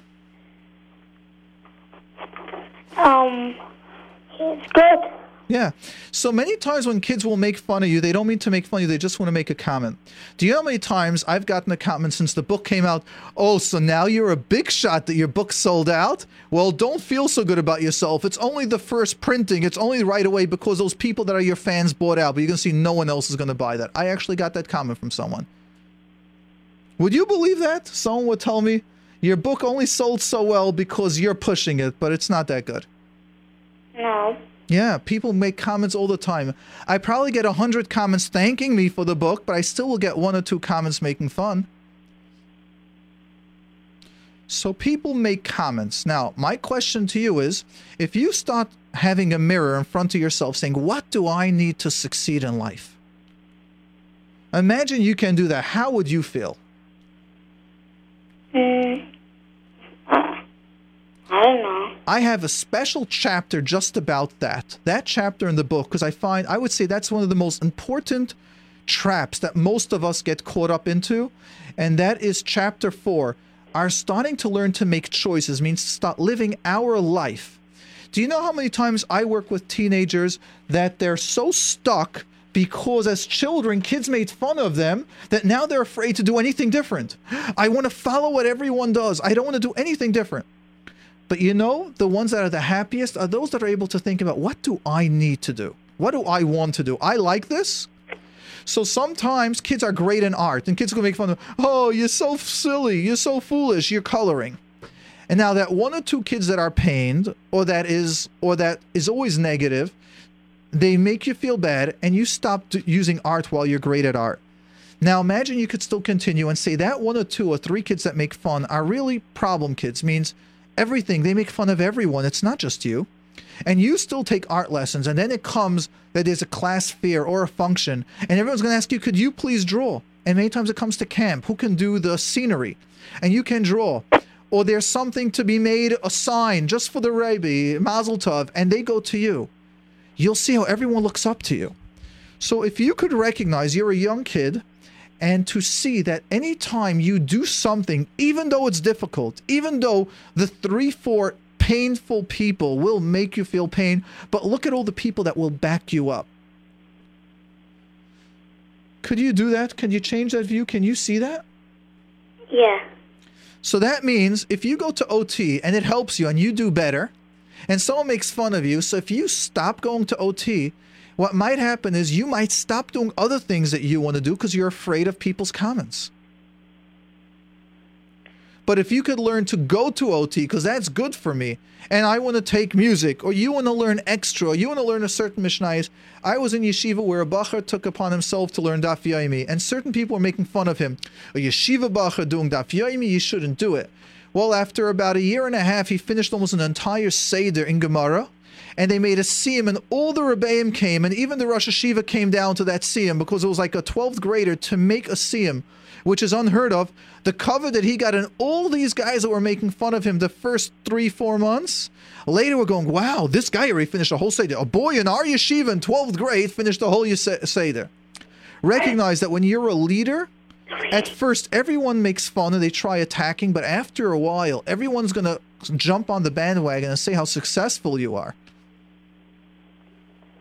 In fact, I could even tell you, since I came out with a book, 3 different therapists told me, since you wrote a book, I believe I could also write a book. Great, go ahead. It's a pleasure. Join. What? I'm saying go ahead. When you'll be successful, you're going to find other kids start being successful, wanting to. Yeah. So does that help you now with the OT to be able to realize that you're a leader, do what you need to do, stay focused on what you need to do? Yeah. Great. Now, the second problem is there's a very good kid in my class, yeah? Yep. And he's friends with some bullies. How do I take him out? Why do you want to take him out? Because, let's say, he's becoming part of them, so... And what's wrong if he becomes part of them? Maybe he likes it. No. No, what? What? To be a bully? Maybe he likes it. Yeah, but it's not good. He's a good kid and learning it. So usually my recommendation is then to tell the Rebbe. Because... Well, my Rebbe's not going to do anything about it. Now, let me ask you, do we have a power over anyone else? No. No, I can't change anyone. In order for someone to change, they need to say, I want to change. So let me ask you, if he's a good friend of yours that now it's not so good to be his friend, can you make other friends? Yeah, I have other friends. Great. So stick to the other friends. And if this friend will ask you, why aren't you hanging around me? What happened? You'll say, well, you're starting to act a little bit different. I liked you when you're just nice to everyone. I liked you more then. Okay. So I wouldn't suggest you go up to him and tell him, stop being their friend, because he'll say, they're not bullies. They're really nice kids. But you could tell him, I don't enjoy being around you that much now. Yeah, okay. All right? Great. And I'll tell you what, we're going to take some more questions now because we got so many people on the line. So we answered 2 out of 3, which to me is a great percentage. And thank you for being so brave, so confident, and you're so clear the way you asked your question. And you're really someone that with Siyata Deshmaya, if you just continue along this path, you're a real leader. Thank you. You're welcome, and thank you. And Mr. G, you're on with Mordechai. Yeah, hello? Yes. Okay, so first of all, thanks very much for your show. My pleasure. I know a lot of people who never stepped into therapy, who definitely listen to your show every week and have changed their view. I have a coworker that I work with who constantly vents to me a lot of his issues that he won't do to other coworkers because I have a listening ear. And he really needs to get professional help. The problem is in that family, they have this krankheit that therapy is for today dimension, they're for cuckoo heads, they're for guys who are either off the derech or guys who can jump off the roof. That's their vision of it. And he really needs help. He has an addiction, he gambles, but he knows how to learn a lot. And his father read it into him. If he could only learn more, he'd become a big event player. You understand? This is the type of family we're dealing with. Yes. And he needs a lot of help that his coworker can't offer, has no training in, and the only thing that keeps going is that I have a good heart, and I don't tell him he's crazy, and I give him unconditional acceptance, which is good, but he really needs to learn how to pick his pants up and get to a therapist's office. The problem is the system that it comes from doesn't recognize it because they say, for the past 80 years, we didn't have therapists. You need a good Rav. If you learn enough Gemara, you'll have the answer. So I told him, would you go for a vaccine for polio? I mean, your grandfather could have had polio, and he would have lived it. He wouldn't have had a good life, but he would have lived it. Would you go for it? Would you go for chemo? I mean, the grandfather didn't have chemo. I mean, but the family is not willing to accept it, and he has a severe problem. And it bothers me as a coworker that this guy needs help, and I feel that if I, because I have a catch with him, if I am able to go and tell him something that would make sense, what can I do to get him? Or I should just keep quiet and just let him vent and say, yeah. I mean, what's my goal here? First of all, it's a pleasure speaking to you, and to feel the way you care about your friend and the way you try helping out is a huge schus. I recognize that in therapy, it's very much like the Chafetz Chaim has the famous vart that when we finish a Masechta, we say, Anu amelim ve'hen amelim, Anu amelim ve'ena makabel schar, hen amelim makabel schar. And the Chafetz Chaim asks, what do you mean, hen amelim ve'ena makabel schar, that they work and they don't get schar, like reward? Sure they do. Have you ever seen a tailor, and that's, I think, the mashal that he gives that I saw? Have you ever had a tailor that makes a suit and doesn't get paid for that? So what the Chafetz Chaim explains is that when a tailor makes a suit, he gets paid for that. But what happens if he makes a suit and it's not successful? He won't get paid for that. In Torah, even if we're not successful, we still get schar for that. Now, you looking to help your friend, so first recognize that the little bit that you're doing, don't knock it away. Don't devalue what you're doing, even if you're not successful. Step 1. Step 2, how do you get someone to go to therapy? One of the main purposes of this program, and as I share, it's not to get clients. And from day one, when I already started this program, I was Baruch Hashem, or some say unfortunately, but Baruch Hashem, I was full. If someone needs help, I was Baruch Hashem full for many years before that, so I've never done it for that. And the point is to start creating the awareness about addictions, about anxiety, about depression, getting help, teenagers to be able to start getting information, kids to be able to call and getting information, how to break a lot of the stigma. So Baruch Hashem, that is having a huge success, and I never assume we'll be able to reach everyone. What I like sharing is to tell this person, okay, your father believes in a Rav, in Torah, who's your Gadol, and now let's ask your Gadol. But if your Rav says you need therapy, now you got to listen. And that's how you see there's a disorder. How do we share when someone's got an OCD, if it's a frumkeit or if it's a disorder? Very simple. Don't have the therapist do it. Let's speak to the Rav. If the Rav tells you, say Kriya Shema once, and you're not able to stop, and the Rav gives you 4 or 5 tips, and still not able to, the Rav tells you now you need a therapist. If someone is frum, and all of a sudden, it's hindering, it's disturbing their life, the Rav will tell you this is not frumkeit anymore. The therapist is not allowed to do that. But once the Rav says, now you need help, now you need help. And if you're not going to help, now you know it's a disorder, ben disorder. It means they have a disorder and they're covering it up. And they've got a disorder, they're covering it up. And we've got many, many Rabbanim that will then start saying, we wonder, and I don't want to go into that about their learning. I don't want to go into that minimizing. The Rebbeinu Shalom knows the schar that he's going to give everyone. But when we have denials, unfortunately, many times, we try to manipulate the Rebbeinu Shalom to do it our way. And when I see that there's someone manipulating the Rebbeinu Shalom, my path is, Baruch Hashem, since I am a therapist for a couple of years, I've got contacts to huge Gedolim. I'm asking them, who's not just a big Rav that you respect, but who's your Rav's Rav? And usually we try to get in touch with the Gadol, and the Gadol usually will put them in their place saying, you have a disorder. It's not something to go deal with learning. Now stick to the therapist and face it. Right. So my recommendation is you tell this guy, who's your Rav?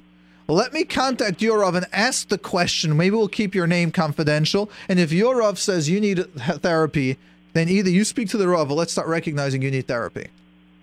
Right. But the question I would ask before going, because I have the people, is that why, just out of curiosity, why today's generation is there such a big need for therapy? And obviously there is a need. Anyone could turn around and see full of problems. And let's say 50 years there wasn't such a need, or it didn't exist. How would you phrase it? So I have an answer to that in one of the chapters over here. I wonder which chapter it is. I will tell you which one. There's so much revisions here. Let's see which one it is. It wasn't in self-esteem. It was in, here it is. Let me have the book. Here it is, chapter 5. Can you find it over here? The end of chapter 5. It's just before chapter 6. The Chafetz Chaim has 2 Talmidim of the Chafetz Chaim bring down that twice the Chafetz Chaim says that he pushed himself in his younger years too much to learn, that it got to a level they had such pressures that for an entire year he couldn't learn Torah. And what I would like to share is that we have many times that story. Here it is. It is in the Chafetz Chaim. The first sefer that says it is... Where do we have that? Where's the Makar? That's the takeaway. Here we go. In the Sefer Hanhogas of the Chafetz Chaim, it's in page 278. And that is one. And the second place was in the letters of Reb Psachia Minkin, which is one of his Talmidim Muvik, where he writes that it weakened his body. And the Chafetz Chaim says, if someone pushes himself too much, he says it's not the mahalach of the Yetzer Tov, it's the mahalach of the Yetzer Hara. Says ve'asa lidnes adin to someone like that pushes himself too much. Sorry. So the first one is Sefer Hanhogas of the Chafetz Chaim, which was written from over there by Reb Psachia Minkin. The second place is in Sefer Kitzer told us, other Chafetz Chaim, it's written down over there on page 4. So both stories he brings down that he pushed himself to such a level that for an entire year he couldn't learn. Now I need to realize we're talking about the greatest Gedolim that they bring down at Soif Yomov, and it says after he would learn 3-4 hours in a row, he'd say, I need to slow down because I learned from my younger years the danger of pushing myself. So when people go, 50 years ago it wasn't there, it's not true.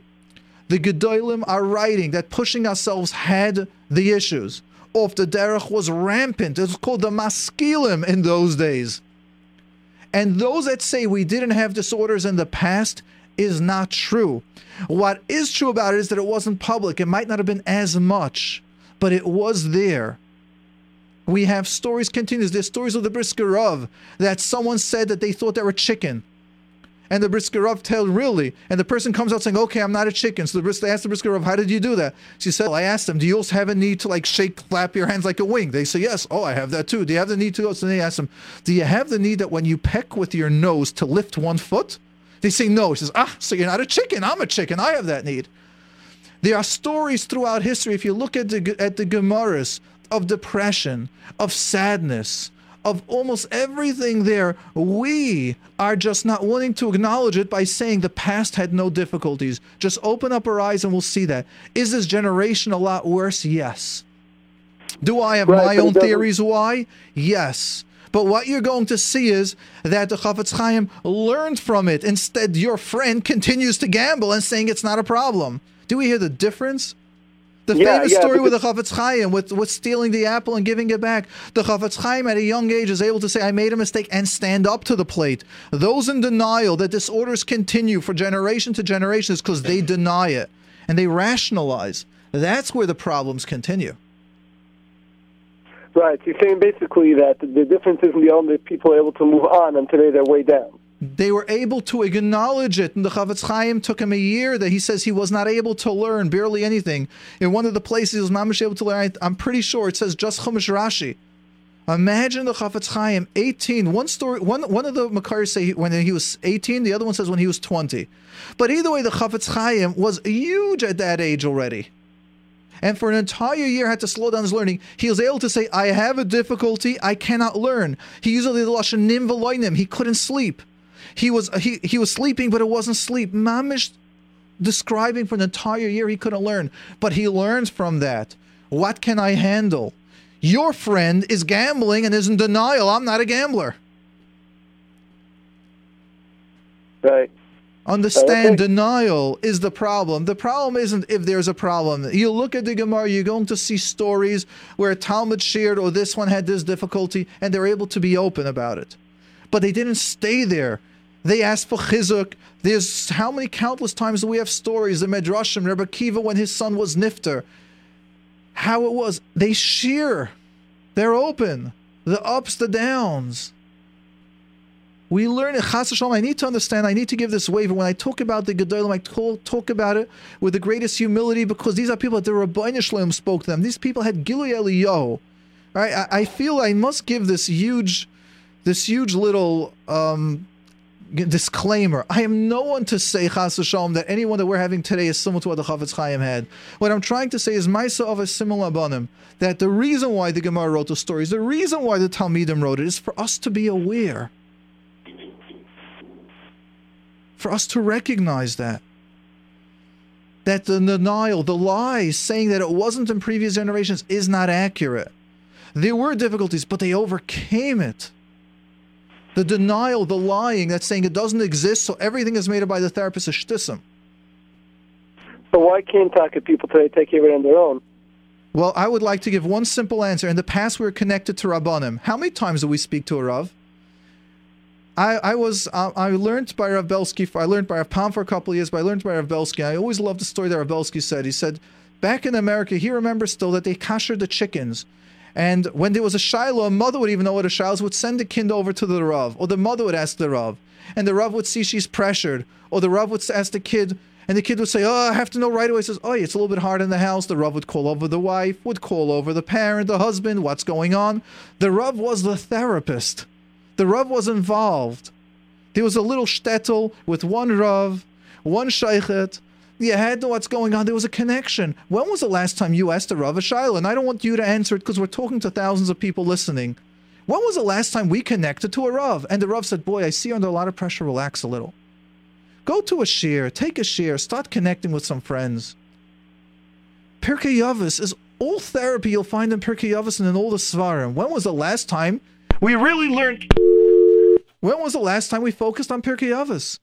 Unfortunately, I would really tell you in a negative pattern, people are asking me shilos, and people are opening up to me in levels that should really be to the Rav.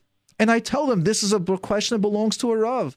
And for those of you listening to this program and listen to my hotline, to my phone line, know that I am promoting all the time. Let's get back to our Rabbanim.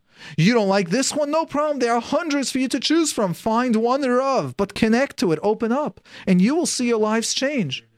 So I believe that a big issue that we've got is we are not connecting. We are not opening up, and we're doing it alone. And being alone does cause a lot of the disorders that we have, loneliness. We are going to take one more question, because actually, I wonder if we have time. What's the exact time? We got a program at 10, right? 56. So we've got about 4 minutes to go. So we will take one last caller then, Mr. A, you're on the air with Mordechai. Hello? Yes. Okay, so I have a kid in my class that nobody wants to be friends with him. What do I do if I want to be friends with him? Like, the kids might embarrass me or something, and I'm like, I'm little, and I can't be his friend now because they're going to make fun, maybe. I heard a magnificent story about this Purim, that there was a kid, there were 3 kids that no one really wanted to go collecting with them in a group for Purim. And I heard one of my friend's sons said, I'm making my own group. And because he's a popular kid, he took in these 3 kids, and 2 other popular kids went along. And now you had a group of 3 popular boys and 3 not such popular boys, and they had the greatest time. What I'd recommend is take a friend that's like you, a leader, or 2 other friends, and tell me, you know something? This kid is a real good kid. He just wasn't given an opportunity. Let's take him into our group. Let's make our clique. And not in a clique that we won't include others. We can enhance others. Alone, they might make fun of you, but when you have 2 good friends with you, so when you're 3 kids plus that kid, you'll see how natural it looks, and you'll see how this kid will step up to the plate. And it might even take him 2 months till he feels comfortable to open up and talk and be confident. But every child, every kid has got power within them and success within them. And if we believe in it and you help them out, you will see it. But as you're right, you're afraid. Maybe you can't do it alone, but maybe with a group you could. Does that make sense? But what if nobody wants to? Well, do you have a friend? One? So yes. Speak to that friend. Say, let's try it. It's a huge mitzvah. Okay. It's not only a mitzvah, we are helping ourselves too. Because imagine what happens, Chas Shalom, if that was you. And I got a secret to tell you. In life, sometimes we're up. In life, sometimes we're down. All of us have our downers. If we're always afraid of those bullies and always trying to fit in, we're always going to be afraid to be ourselves.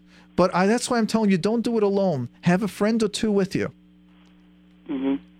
And you can tell this friend, the same way I'm doing it for you, the same way others will do it for us. There's a concept that it's brought down in Medrash many times. Do you know why the Rabbeinu Shalom picked the Avos? One of the big secrets? Because they were all shepherds ahead of time. The Rabbeinu Shalom had them all be a pastach. Why?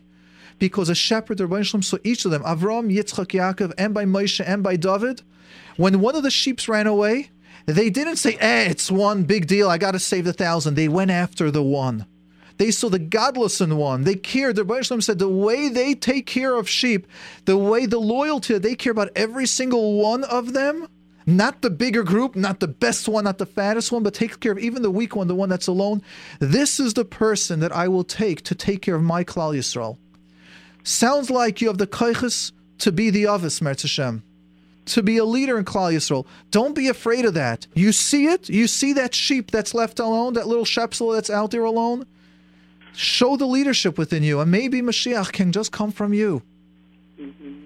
Recognize you've got the koiches of leadership. Use it. Utilize it. Build up your friends. Do it together.